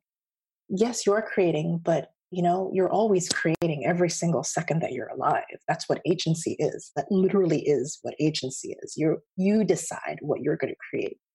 And so it's like when you're just being you, I consider like wearing your heart on your sleeve, but literally, not just on your sleeve, on your skin, like on your wrist, like for the world to see so that your insides match your outside, however that would be. When you walk around the world and things are aligned in that way, then suddenly like everything's different. And, then all of a sudden, like when I was mentioning that, I keep asking each person that I interview, like about their unique experience. And it turns out that there's this underlying fundamental human experience.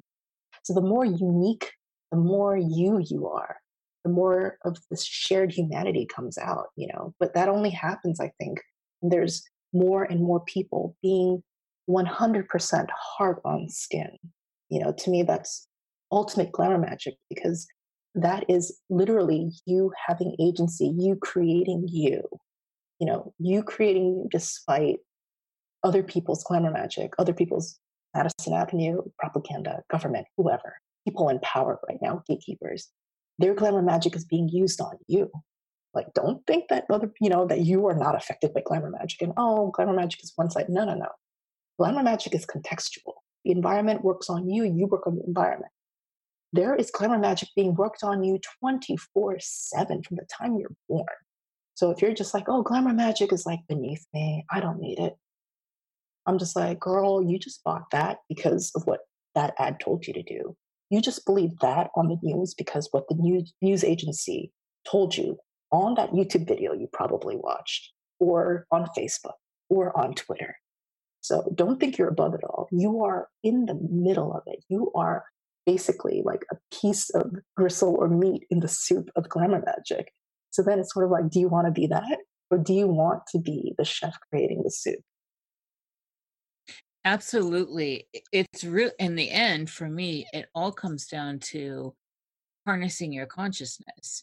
And so it's really, truly inhabiting this space that you're in, you're part of, and self-empowering yourself. It's a major tool, and the more you use it, you become more conscious. The more conscious you become, who knows where that road leads. It's like in a dream. The same theory applies. The more you start realizing you're dreaming within the dream, the more you start to awaken within the dream. Mhm. And that is, I mean, I think that's in the end one of the greater goals is at the bottom line, that is a state of agency, inhabiting your experience. That I 110%, 1,000% agree with that. And one of the things that I really am drawn to about magic is the sense that you do have a sense of agency and a way to gracefully, if you do it in a way that is graceful, you can do it in a way that's not graceful. You can do it in a way that's, dominating and douchey and assholey or ineffective and whiny or whatever. But if you choose to do it gracefully, well, let's talk about how do you do that gracefully? Let's talk about some practical steps. One of the first ways to go through life gracefully and to use magic gracefully, to do anything gracefully, is to know yourself.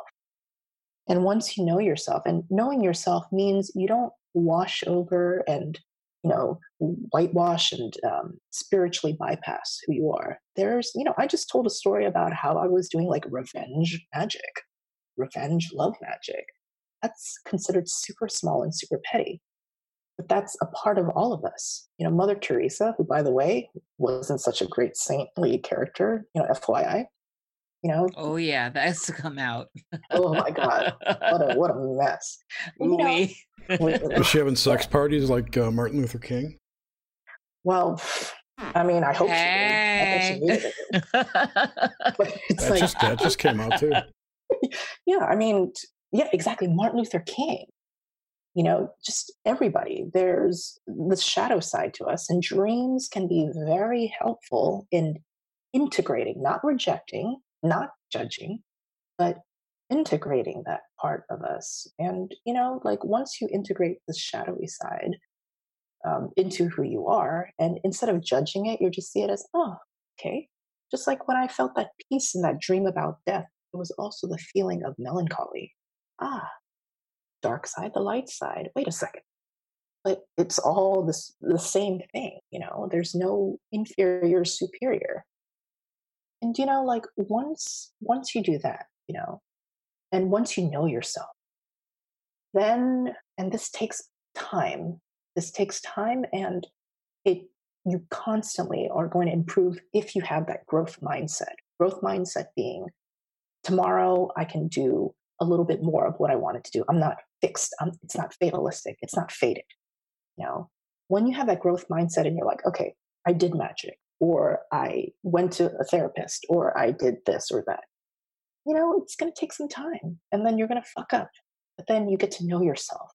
And a lot of people, I think they do magic not to know themselves, but to control other people or to control situations. And the thing is, sometimes you need to do that. You need to be small and petty and an asshole and a douche first, so that you can get to integrate that. You get to experience the shadow side, immerse yourself, lean into that. Then you get to know yourself a little bit more. And when you get to know yourself a little bit more, and then you decide, okay, I'm going to be brave. What is bravery? Bravery is basically putting yourself in a situation where you might be shamed because you are being you. Brené Brown, she has this viral TED Talk, and she's talking about vulnerability. And she's done a lot of other talks. And I think that there's this audio book, which is actually a seminar she did. And she's talking about how shame is the most destructive human emotion that there is. And shame is what often drives people into addictive behavior, into suicide, just horrible things. And shame basically is us lacking courage. Courage being the ability to talk about our story, who we are, with our full heart. Cœur being French for heart, or Latin for heart. So once you are able to have courage, once you are able to know yourself, and then to tell the story of who you are with your full heart, the pettiness, the smallness, the grace, the sweetness, the bitterness, all of that, the full range of it, once you're able to actually express that and to put it out into the world and wear it on your skin, then life, then magic, then everything happens with grace. Grace doesn't mean necessarily easy. It doesn't mean necessarily always cute, or even what people might consider beautiful. What is beautiful in? What we're looking for is grace. When things happen with this feeling, there's this feeling of grace too. Literally graceful physically, like a ballerina, like a dancer. But there's also grace as in what I guess people would say God gave you, the grace of God. You mix those two together. There's that feeling inside of your embodied self moving through the world, being like, okay, okay. That feeling of, okay, all right, yeah, all right. And it could be not an ideal situation, but you're just like, all right. And then the next step, and it unfolds because you react to that context, you react to that situation with 100% yourself, with that courage, right? And then all of a sudden, because you're reacting to the environment and it acts upon you as well, then things unfold a little bit differently. You do magic again. And this time, the magic, you're like, I learned from last time, but you do it. You do it because you're embodied. You use the materials because just thinking about magic doesn't work as well as actually doing it physically. And then magic works maybe a little bit better, maybe not as well. Maybe for an entire year, 2 years, nothing happens with your magic. Broader Ashton Chazan talked about how his scryer, I forget his scryer's name, Ben Stefan, I think, for an entire year, he didn't have any results. And he was on the verge of tears and giving up, but he never did. And then finally, he finally got results. And because of that, he's now a master scryer. And, Frater Chazan was talking about how much he respects that. And part of that journey was to go through the shadow of the valley of death, to have no results, to have like a shitty this or a shitty that. But again, still being true to what drives you. The Aleister Crowley concept of true will. What is your true will? Once you find that and you move towards that, and you're 100% being courageous and talking about that, about who you are, whether it's through YouTube, through a blog, to, a person you love, whatever, in your dreams, taking your dreams and putting it into your life, then your life, it moves with this almost like musical grace, this balletic grace. And then little by little, before you know it, you get to the end of that roller coaster ride. And then when you get off, I'm told, I haven't experienced this, but I can guess that this is right because of what I experienced in my dream, that when you get to the end of the roller coaster ride, then you're like, wait a second, I want to go back on. And then you try to get back on this ride. Even if it was a shitty ride, you're just like, I still want to go back on this ride. And so that to me is what living gracefully is what it means. Wow, I find that incredibly empowering. And what a beautiful way it's come full circle from the beginning of this chat. It just kind of left me speechless there for a minute, Jawan. Thank you for that.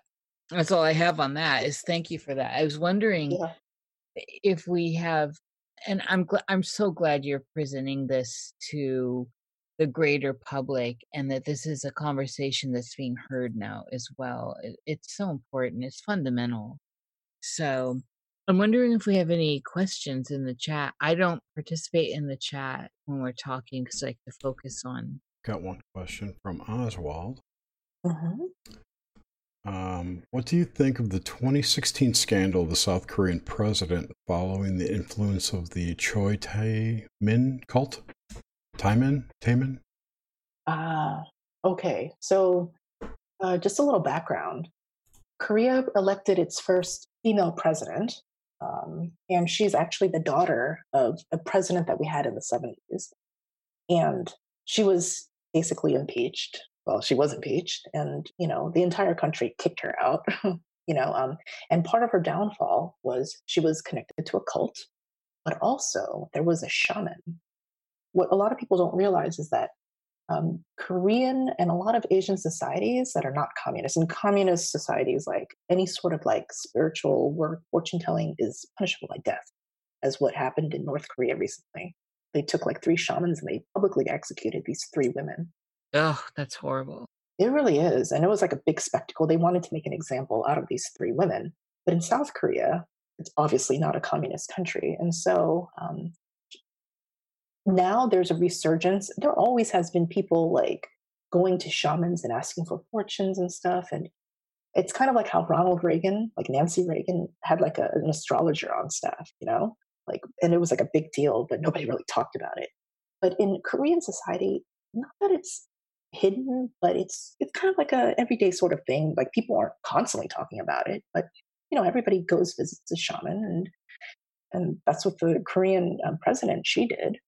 But I think that she took the shaman's advice too much or something like that. Like the shaman was considered almost like a Rasputin, and that was also considered sort of like, oh my God, she's so unfit to be a president. Let's impeach her. So what do I think of it? I really don't have much of an opinion about it. I think though that there's no doubt in my mind that it was groundbreaking that there was a Korean president in South Korea before there's never been a female president in America. So I think there's that. I wonder how much misogyny played into it.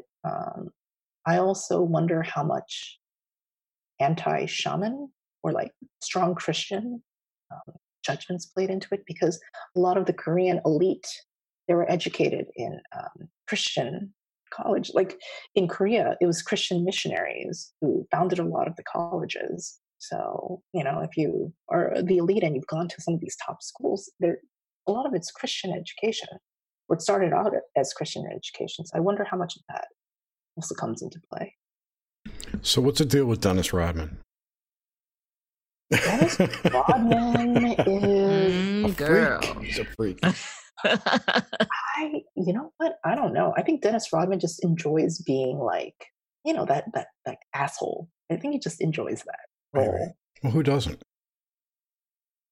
Good point. Yeah, and he can get away with it. So, But the thing is, I know that Kim Jong-un, he was actually educated outside of North Korea. I think he went to like a boarding school in Switzerland or something like that. I thought he went to Oxford or something. Or yeah, like what a lot of people don't realize is that, not only is Kim Jong-un totally aware of what's going on in the world and was educated in the West, a lot of North Koreans, they know what's going on. I mean, there's bootleg, pirated South Korean TV shows are super popular in China, so it's an easy sort of like from China to North Korea. So people are watching South Korean TV shows. They know what's going on. They know that Kim Jong-un and the North Korean government is full of shit. Can they talk about it? No, but they know that. Right, but are they? Well, I don't know. Right, but I suspect that a lot of what we hear is not true. What's reported. It's possible, yes. But I don't know. Yeah, I mean, there's even like, for example, like South Korean cosmetics are, anybody who knows anything about the beauty world, the 12-step like skincare thing that South Korea basically standardized. Like South Korean cosmetics are huge, and they're in huge demand in North Korea, and a lot of, again, soft power, glamour magic, glamour power. North Koreans are willing to basically risk their lives, like smuggling South Korean cosmetics. People living in probably one of the worst off countries in the world, because the human desire to have glamour in their life is so intense, that even people in North Korea, men and women are willing to risk their lives and also to part with their hard-earned money and not a lot of money that they have to have this glamour in their life. So you can almost see cosmetics as a talisman in a lot of ways, to have that South Korean talisman in North Korean hands and to experience that. No, I could totally see that. Yeah. Yeah, it was Switzerland. So yeah, that's my little spiel that I gave at the 2019 Magical Women Conference. And I had actually, I was supposed to talk about my personal experience as a glamour practitioner, but literally the day before, I decided to totally change, well, not totally, but veer into slightly different territory. And I realized that it wasn't, like, talking about me wasn't what I was supposed to talk about. I was going to talk about something bigger. And the talk was also, we not only talked about Korea and the sort of like institutionalized glamour magic, but how we as individual witches can use lessons from, like, reverse engineer, like what South Korea did, and use it in our personal practices. That's what it really comes down to. Why stop at North Korea's magic? Hey, North Korea, like, Kim Jong-un must have some sort of magic, like somehow the regime is still standing. Yeah, totally. Well, yeah, There's something. He's got something going on. It's fear. He controls the people through fear. Not only through fear, but also, there's a mountain range in South Korea, or in Korea, the Korean Peninsula, and it's considered the backbone of Korea. And I think it's on the east coast of Korea. It's like the backbone of the dragon. And the holiest mountain in this range is now in North Korea. Like when there was that North and South divide, the DMZ zone and all that, it's like literally breaking the back of the dragon, And mountains are super holy in Korea because the country is like 70% mountain. Mm-hmm. The holiest mountain is in North Korea. And even though the North Korean government is atheist and they're just like totally, they executed the fortune tellers, the origin story of Kim Il-sung, who is the founder of North Korea, is like basically him. I think he like shot like a couple of if it was Americans or whatever on that mountain. Like he was a brave soldier and he killed like the enemy like on that mountain. And then Kim Jong-il, who is Kim Jong-un's father, the guy with the crazy perm and the glasses and the jumpsuit, he was supposedly born on, I think it's called Paektusan. San means mountain. So he was born on Paektu Mountain. Of course he wasn't, but that's the legend. Sure. And then Kim Jong-un, The myth. Yeah, the myth. And it doesn't matter if it's true or not; it's believed. That's the propaganda. Mm-hmm. Yeah, and that again is sort of like drawing like a Jesus sort of parallel to them, and it is a type of magic that they do. I mean, I always say the same mentality that drives the North Koreans to keep with that regime is the same mentality that created K-pop and created like it's called the Hallyu wave. Hallyu wave is what people call like when Korean entertainment became dominant in Asia. So it's that same mentality, the same sort of almost like obsession with this institutionalized glamour magic. That it's the same thing. Kim Jong-un, BTS. I mean, there's this fundamental sort of mechanics technology working right there that is being employed maybe by the entire country, North and South. Yeah, just wait till 5G gets here. Oh, shit. Then you're going to start seeing some real shit. Right. I got nothing else. This has been a great pleasure, really enjoyable. And I'm in gratitude for you gracing us, right? You totally graced us with this wonderful chat and how it spiraled in and out. I got another question. Just came in. What's your favorite or least favorite K-pop band? Oh, well, I just recorded a video about BTS, and I think everybody loves BTS. I don't love BTS. Oh, well, you will once you watch all the videos. No. See, this is the mind control you were just talking about. Or, I'm sorry, magic. Guys, in the comment below, like, please list a video for Jerry to watch, okay? I saw the bad lip reading of one of their videos. That was pretty funny. Well, something my spaghetti. I think that somebody needs to recommend like a BTS video for Jerry. I swear to you, like every single like reaction video that I've seen with a bunch of dudes being like, I don't care about BTS, I'm not into BTS, and then they watch a video, they're like, wait a second, I really like BTS. So guys in the comments below, what BTS video should Jerry watch? I recommend that you start with the dance practice for Fire. And then you'll be like, wow, these guys are legit. I will think about it. Yay. So they're my favorite. My least favorite? It's hard to say. It was an either or. Okay. Yeah, I think in general, like the system of creating K-pop bands, it's so state of the art. Like there's no other way to define it. It's state of the art. It's really difficult to have a not great K-pop band. They can all dance. They can all sing live while dancing. And they have a lot of media training. So they do this thing called fan service. And fan service is they know how to treat their fans. Like they know how to really turn up the glamour magic. Schmooze and to, spend hours. They're taught from day one. You basically worship your fans. Like the fans Like in the West, people worship Justin Bieber, Madonna, One Direction, whatever. But in Korea, you have to give service to the fans. You have to be the one who's like sitting there for hours upon hours, signing every single thing, and everything that you do has to be for the fans. And so it's very hard to find a unlikable K-pop band. Understandable. Are they all like clones of two people or something?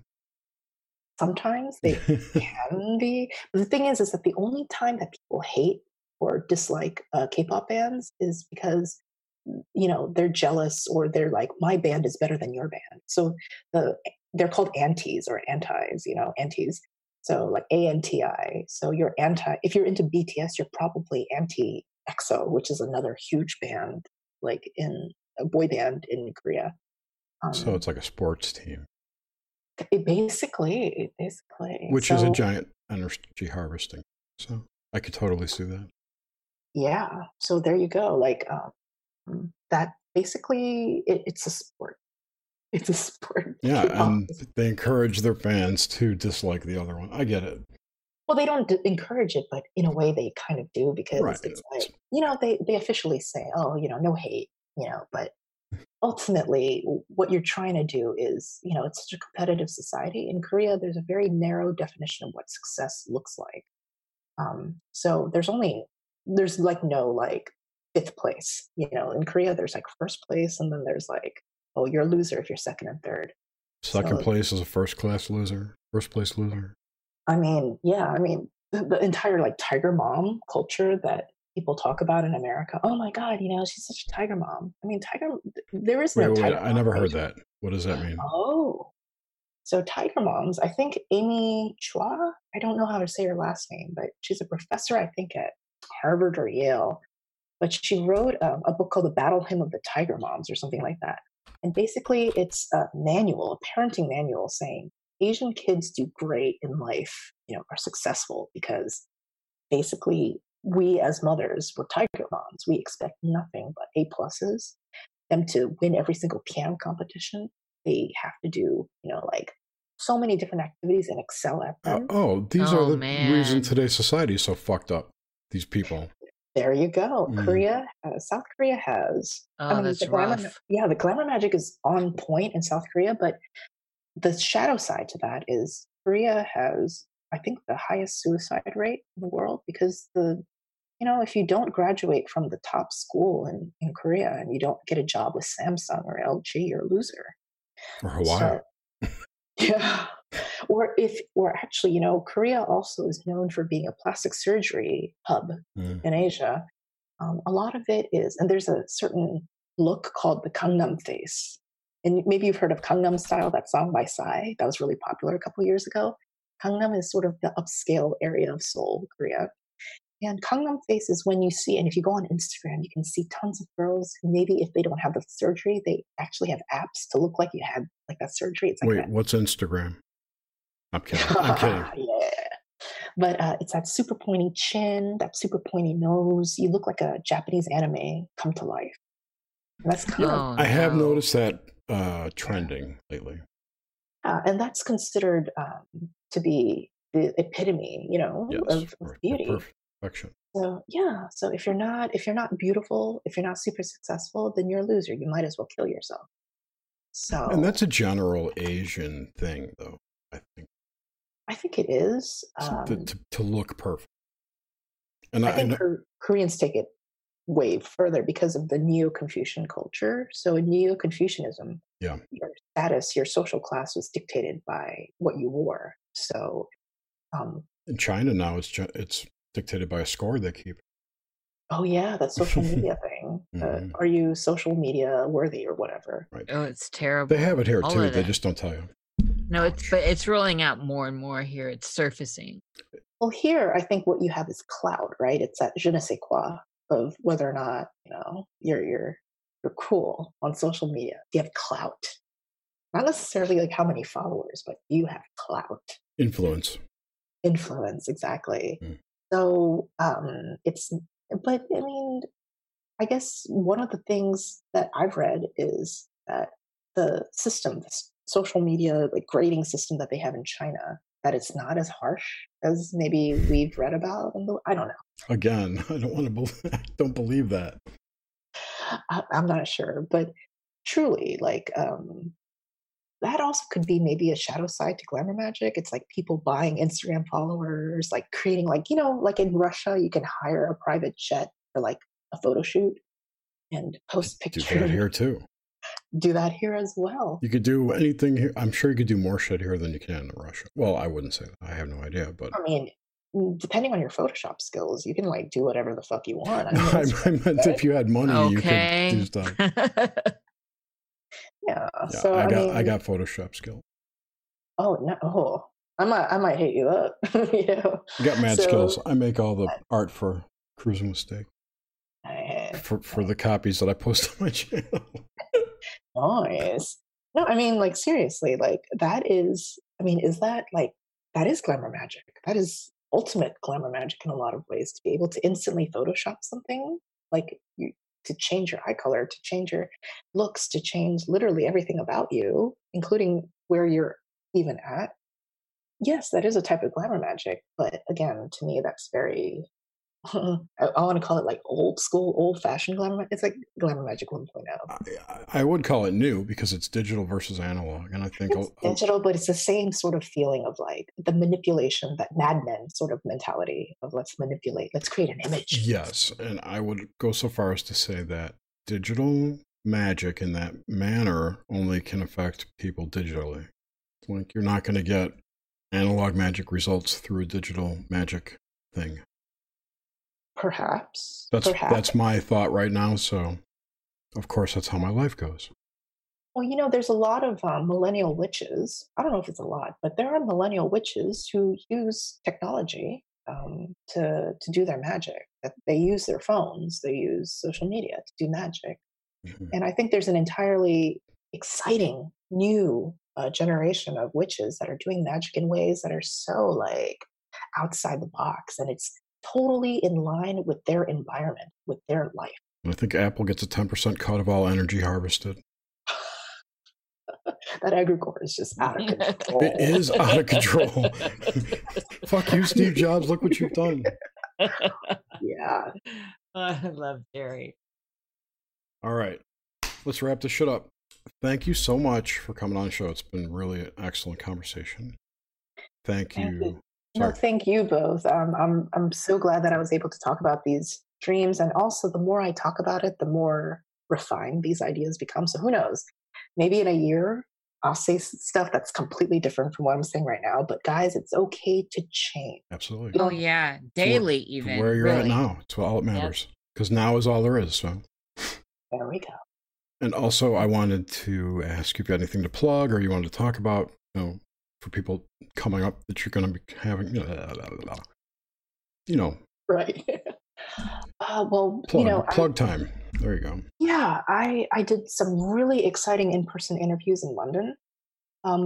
They're going to come in July. They include interviews with Bill Hine, Jake Stratton-Kent, Al Kestis, and Peter Gray from Scarlet Imprint. I also did tours of the three biggest, I was told the three only cult bookstores in London, Atlantis, Treadwell's, and Watkins. Watkins is killer. Yeah, it was gnarly. And, I also have interviews coming up with Cindy Brennan, Sabrina Scott, with Jeffrey Kotick. He's an incredible scholar and translator of ancient Chinese and Japanese text. And he does like horoscopy. I can never say that word. Horoscopy. So like ancient horoscopy from the East. Incredible scholar. Horoscopy. Yeah. Have you had Skinner on yet, Dr. Skinner? No, I haven't. Actually, he was in Bali over Christmas, but unfortunately, we weren't able to connect at that point. But yeah, I mean, there's a lot of people on my wish list. Yeah, me too. Yeah. And if they only answered their emails. Yeah, I mean, I totally understand as my channel grows, and, there's so many people who I would love to talk to and answer back to, but it's like literally like just the emails and the messages that I'm getting, it's starting to get at a volume that's difficult for me to do that, plus the video editing. So I apologize, like, to everybody who I haven't been able to answer back to. Your girl is like working hard to put out more and more videos. No sorries. She'll get to you when she gets to you. Yeah, but it's sort of like, oh, like, because I understand when I first started my YouTube channel, like, sometimes I would email people and I wouldn't hear back. Rejection is a part of life, and I'm saying, please don't take it personally, because I've been in your shoes and I totally understand how it feels not to get a response. Oh, I don't care. It's their loss, if you ask me. I like your attitude, Jerry. Like it. It's very bad. I have a bad attitude. But anyway, on that note, thank you again so much. Thank you, Nish. Thank you, audience. Please subscribe to our YouTube channel if you have not, because we want to try and get over 1,000 subscribers. Get some super chats going. That would be very cool. But other than that, that's it for me. Next week we have Jessica Ariel Morocco, psychic, channeler, medium, all kinds of cool stuff. Should be a great show. And she talks to aliens. Unlike you. Kidding. Like me, I wish I could. You can. You just believe you can't. Damn. Jerry just told me. He just told me. He just pointed that out. He just called me that. Anyway. Thank you, everyone. Yeah, thanks a lot. We'll talk to you next week. Take care. Perfect.